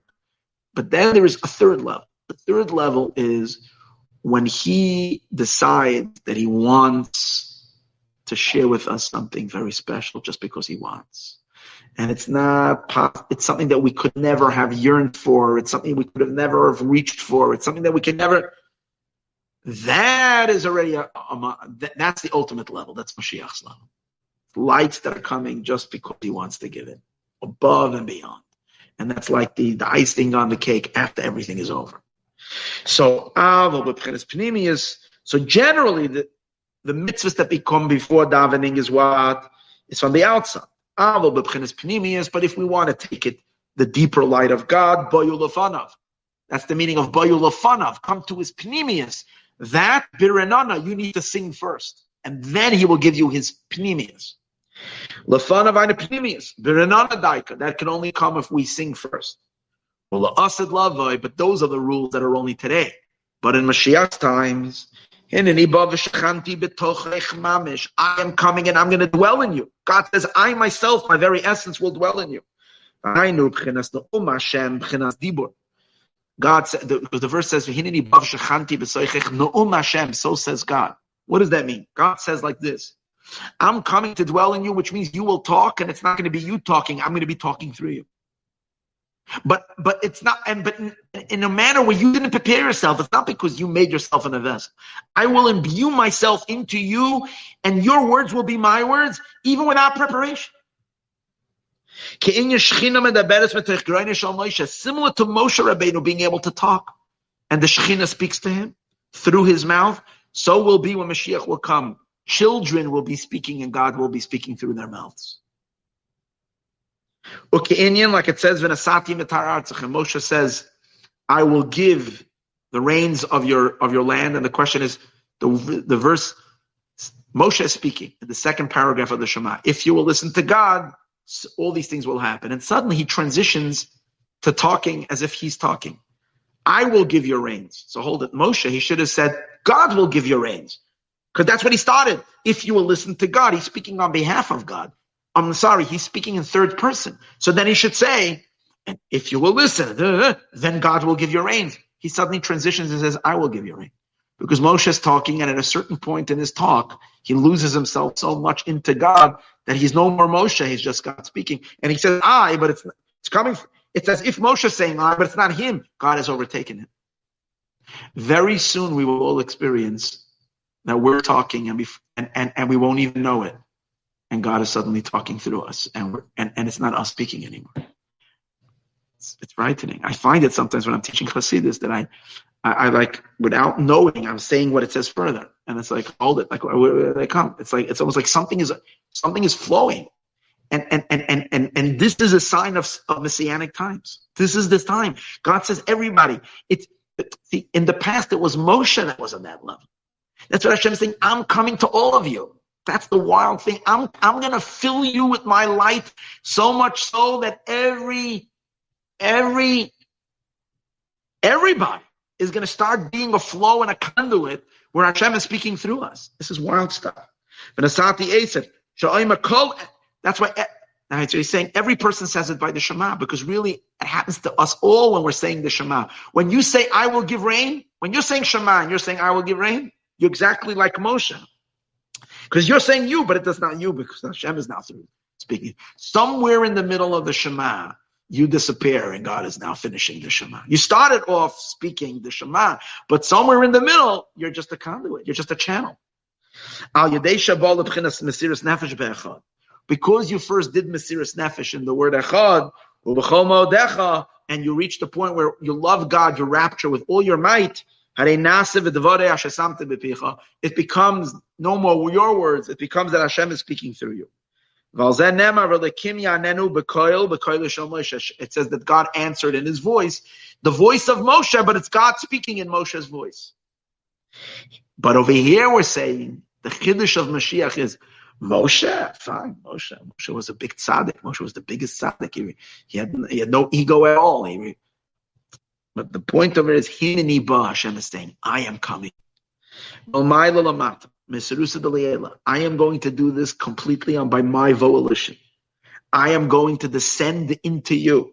Hineni ani ba'atzmi, I my very self. L'mayla, I am above. I myself am coming down. And who is this going to manifest in? Who's going to unplug the entire world to this experience? Mashiach Tzidkenu. And that's why the verse says, regarding in Isaiah, it says about Mashiach, Hineni yaskil avdi. My servant, which is the ultimate servant of God, is Mashiach. Yaskil avdi. He will be wise. Yarum, he will be elevated. Venisa, and he will be elevated even higher than elevation. Vigava, and high. Ma'od, very, very high. He's going to reach the very essence of Hashem himself. And he will allow that to come through him, and he will unplug it in all of Israel and all the Jewish people. It says no one ever experienced the innermost of Atik Yomin. Mashiach will plug into the innermost of Atik. Atik is ancient of days. That's the inside of Keser. And the inside, we're not just saying Atik is Keter, the inside of Keter. And the Pnimius Atik means the quintessence of Keser, which is Atzmos himself, which is the very essence of God himself. Shu Pnimius Erech Anpin, which is the innermost of Erech Anpin. Sham Yeh Mailas Mashiach. That's going to be the quality of Mashiach. And because Hashem is coming down, Uletzion Ye'omar Ish Ve'ish Yulad Ba Ish Stam. And here's an amazing thing. This whole idea that usually, in order to connect, that God should flow through us, we need to first make ourselves into a vessel. Remember, you need to first sing at night so you can dance by day. That's the rule. Is also hinted to in a very interesting teaching that the sages say. We know Hashem and us are considered a man and a woman. Like this whole idea, Shekhinah is the woman. In an intimacy between the man and the woman, that the sages discuss what's the product. The product is a child that's born. But a child can be male or female. What's going to determine the gender of the child? So the sages have their scientific, their science. The sages say that in that intimacy, if the man is the one who generates seed first, then that will result in the woman, in a girl being born. If it's the woman first, then it will be a boy. I'm not getting into if that has any scientific whatever, but that's what the sages say. What does it, but there's a spiritual meaning over here. God wants a boy, in this context, the boy means a stronger, boy is physically stronger most of the time. So a stronger presence of God in the world being born, something divine but stronger, or someone who's more a reflection of the Orient Sof, of the infinite. But in order for that to happen, the woman has to stimulate. It has to come from the woman first. We spoke earlier. Woman first means we need to engage God first, and then he invests himself so much deeper into us. He gets so much more excited because he wants so much that we should be engaged. So then he pours his essence into us, and then it creates a boy, which means a much stronger presence of the divine.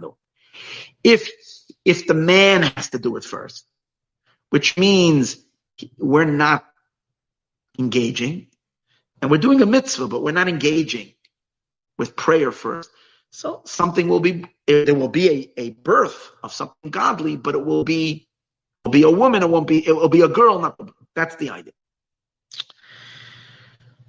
But what the verse, there's a pasuk that says, we're talking about the end of days. U'letzion ye'amar, and to Tzion it will be said, Ish ve'ish yulad ba. A man will be born. Simply it means when Mashiach will come, it will be so special that you were born in Israel that everybody will point. Wow, this person is Israeli. This person is in Israel. This person knows. Now the world shames Israelis. You know, when Israelis go to different countries and they were in Dubai, not in Dubai. They were in wherever the the World Cup was, where was it? In one of those countries, one of those. So many of them were abused, were called names, and were called Jews have been abused throughout history. But Mashiach will come. If you were born in Israel, that will be the most cherished passport. And I said, this person was born there. This person, it will be so great to have been born in Israel. People will go crazy about someone. That's the simple meaning. The deeper meaning is, it will be said to Zion. Ish, a boy will be born. Ish, even though it came from the man was the one who did first. Ish yulad ba, a boy was born. Why? Because when Mashiach comes, this rule that we have to stimulate first is going to go. It's going to be even without our preparation and even without the revelations of Mashiach are going to be so powerful. It's going to sweep across so strong that it's going to create a lasting, permanent, godly effect and a godly presence, even if we didn't do any work before that to prepare. Even if we didn't sing, we have the joy, the unification of Hashem to us. So that's the meaning. What does that mean? Generally, the rule is the woman is the one who has to plant seeds first in order to be a boy. The isham shacha bevav me isha elyon. And va'ish means ish va'ish yulad ba. Because it's going to be coming from such a high place, it's going to be, even though it's ish va'ish, it's going to be a hamshacha from such a high place. Yeah, isha elyon. Key, why? And the verse continues. Why will it be that way? Because v'hu yechayna now elyon.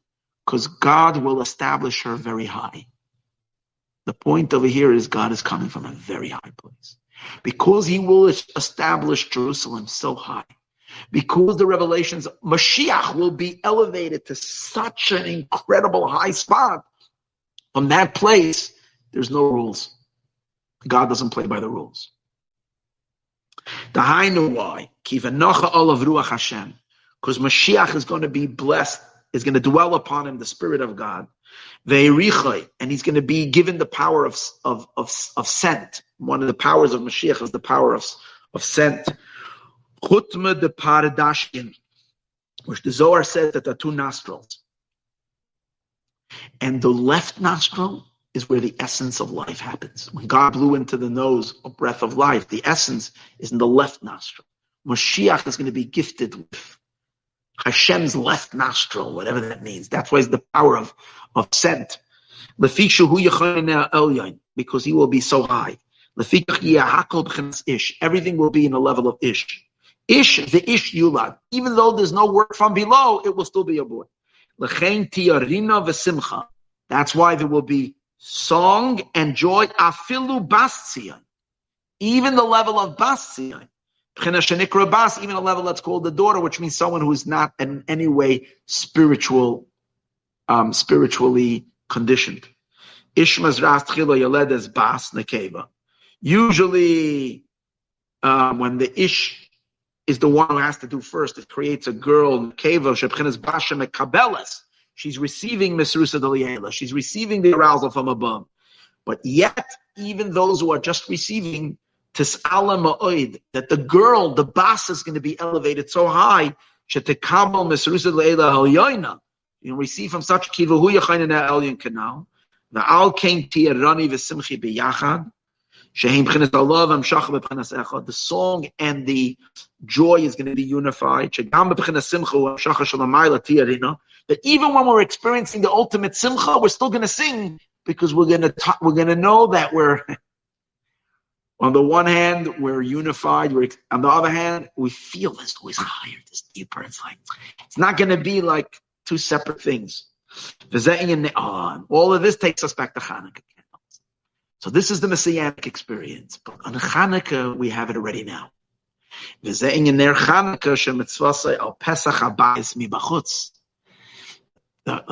menorah, the mitzvah is to put it outside the entrance of the house, Bereshus Harabim, on the street. What does that mean? The public domain. Because what's the doorway? The doorway to the house means the doorway is Malchus. An open door means you have to go through the door of Malchus, which means you have to sing. You sing your way through Malchus. You go through Malchus, and that's the pathway to the Or Ein Sof, like we discussed earlier. Through the night, you reach the day. Remember, through the singing at night. But those that are outside of the doorway means they're not breached that door at all. They're not singing. They're not yearning. They're on the street. They're distracted by the Ferris wheel or the whatever fear that's going on the street. They're not even climbing through the door. The verse says, "Open up for me, Sharei Tzedek, the gates of Tzedek." Tzedek is Malchus. Opening and coming through the door, meaning you're singing your way into the palace. And outside the door is the three lower worlds, Bria, Yetzirah, and Asiyah. And usually that's kind of outside of holiness. Where do we light the lamps? In the courtyard, meaning outside. Not only in the courtyard, not only your holy courtyard, which is on Detroit Street, but even on La Brea. Even in Wilshire, even in Hollywood, even in Sunset Boulevard, out there. The Sham Mamshichen, on Her Chanukah. And over there we draw, even in City Walk, they had a big event there. Out in Universal Studios, out in the belly of the Klippa. Even over there, Mamshichen an Chanukah, we draw the lamps of Chanukah. Shu inyan yichud or v'shemen upsila. What is the lamp? The lamp is where the light, the oil, the wick, the gavanim, and all the colors of the flame. What does that mean? All the levels of the divine are shining brightly. In the vessel is the person. So we draw down all these powerful lights out into the farthest outer places. The different colors of the flame are the inner lights, the encompassing lights, everything. Everything comes all the way down mata. Without any arousal from above, just the arousal. In other words, Hanukkah candles blast through and ignite. No preparation, yet preparation. Street boy, street girl, right over there. Everybody is illuminated with the light of Hanukkah because it's Messianic light. Well, God will flood the world with such holiness and godliness. And basically, what he's really saying is, ready or not, here I come. L'chaim.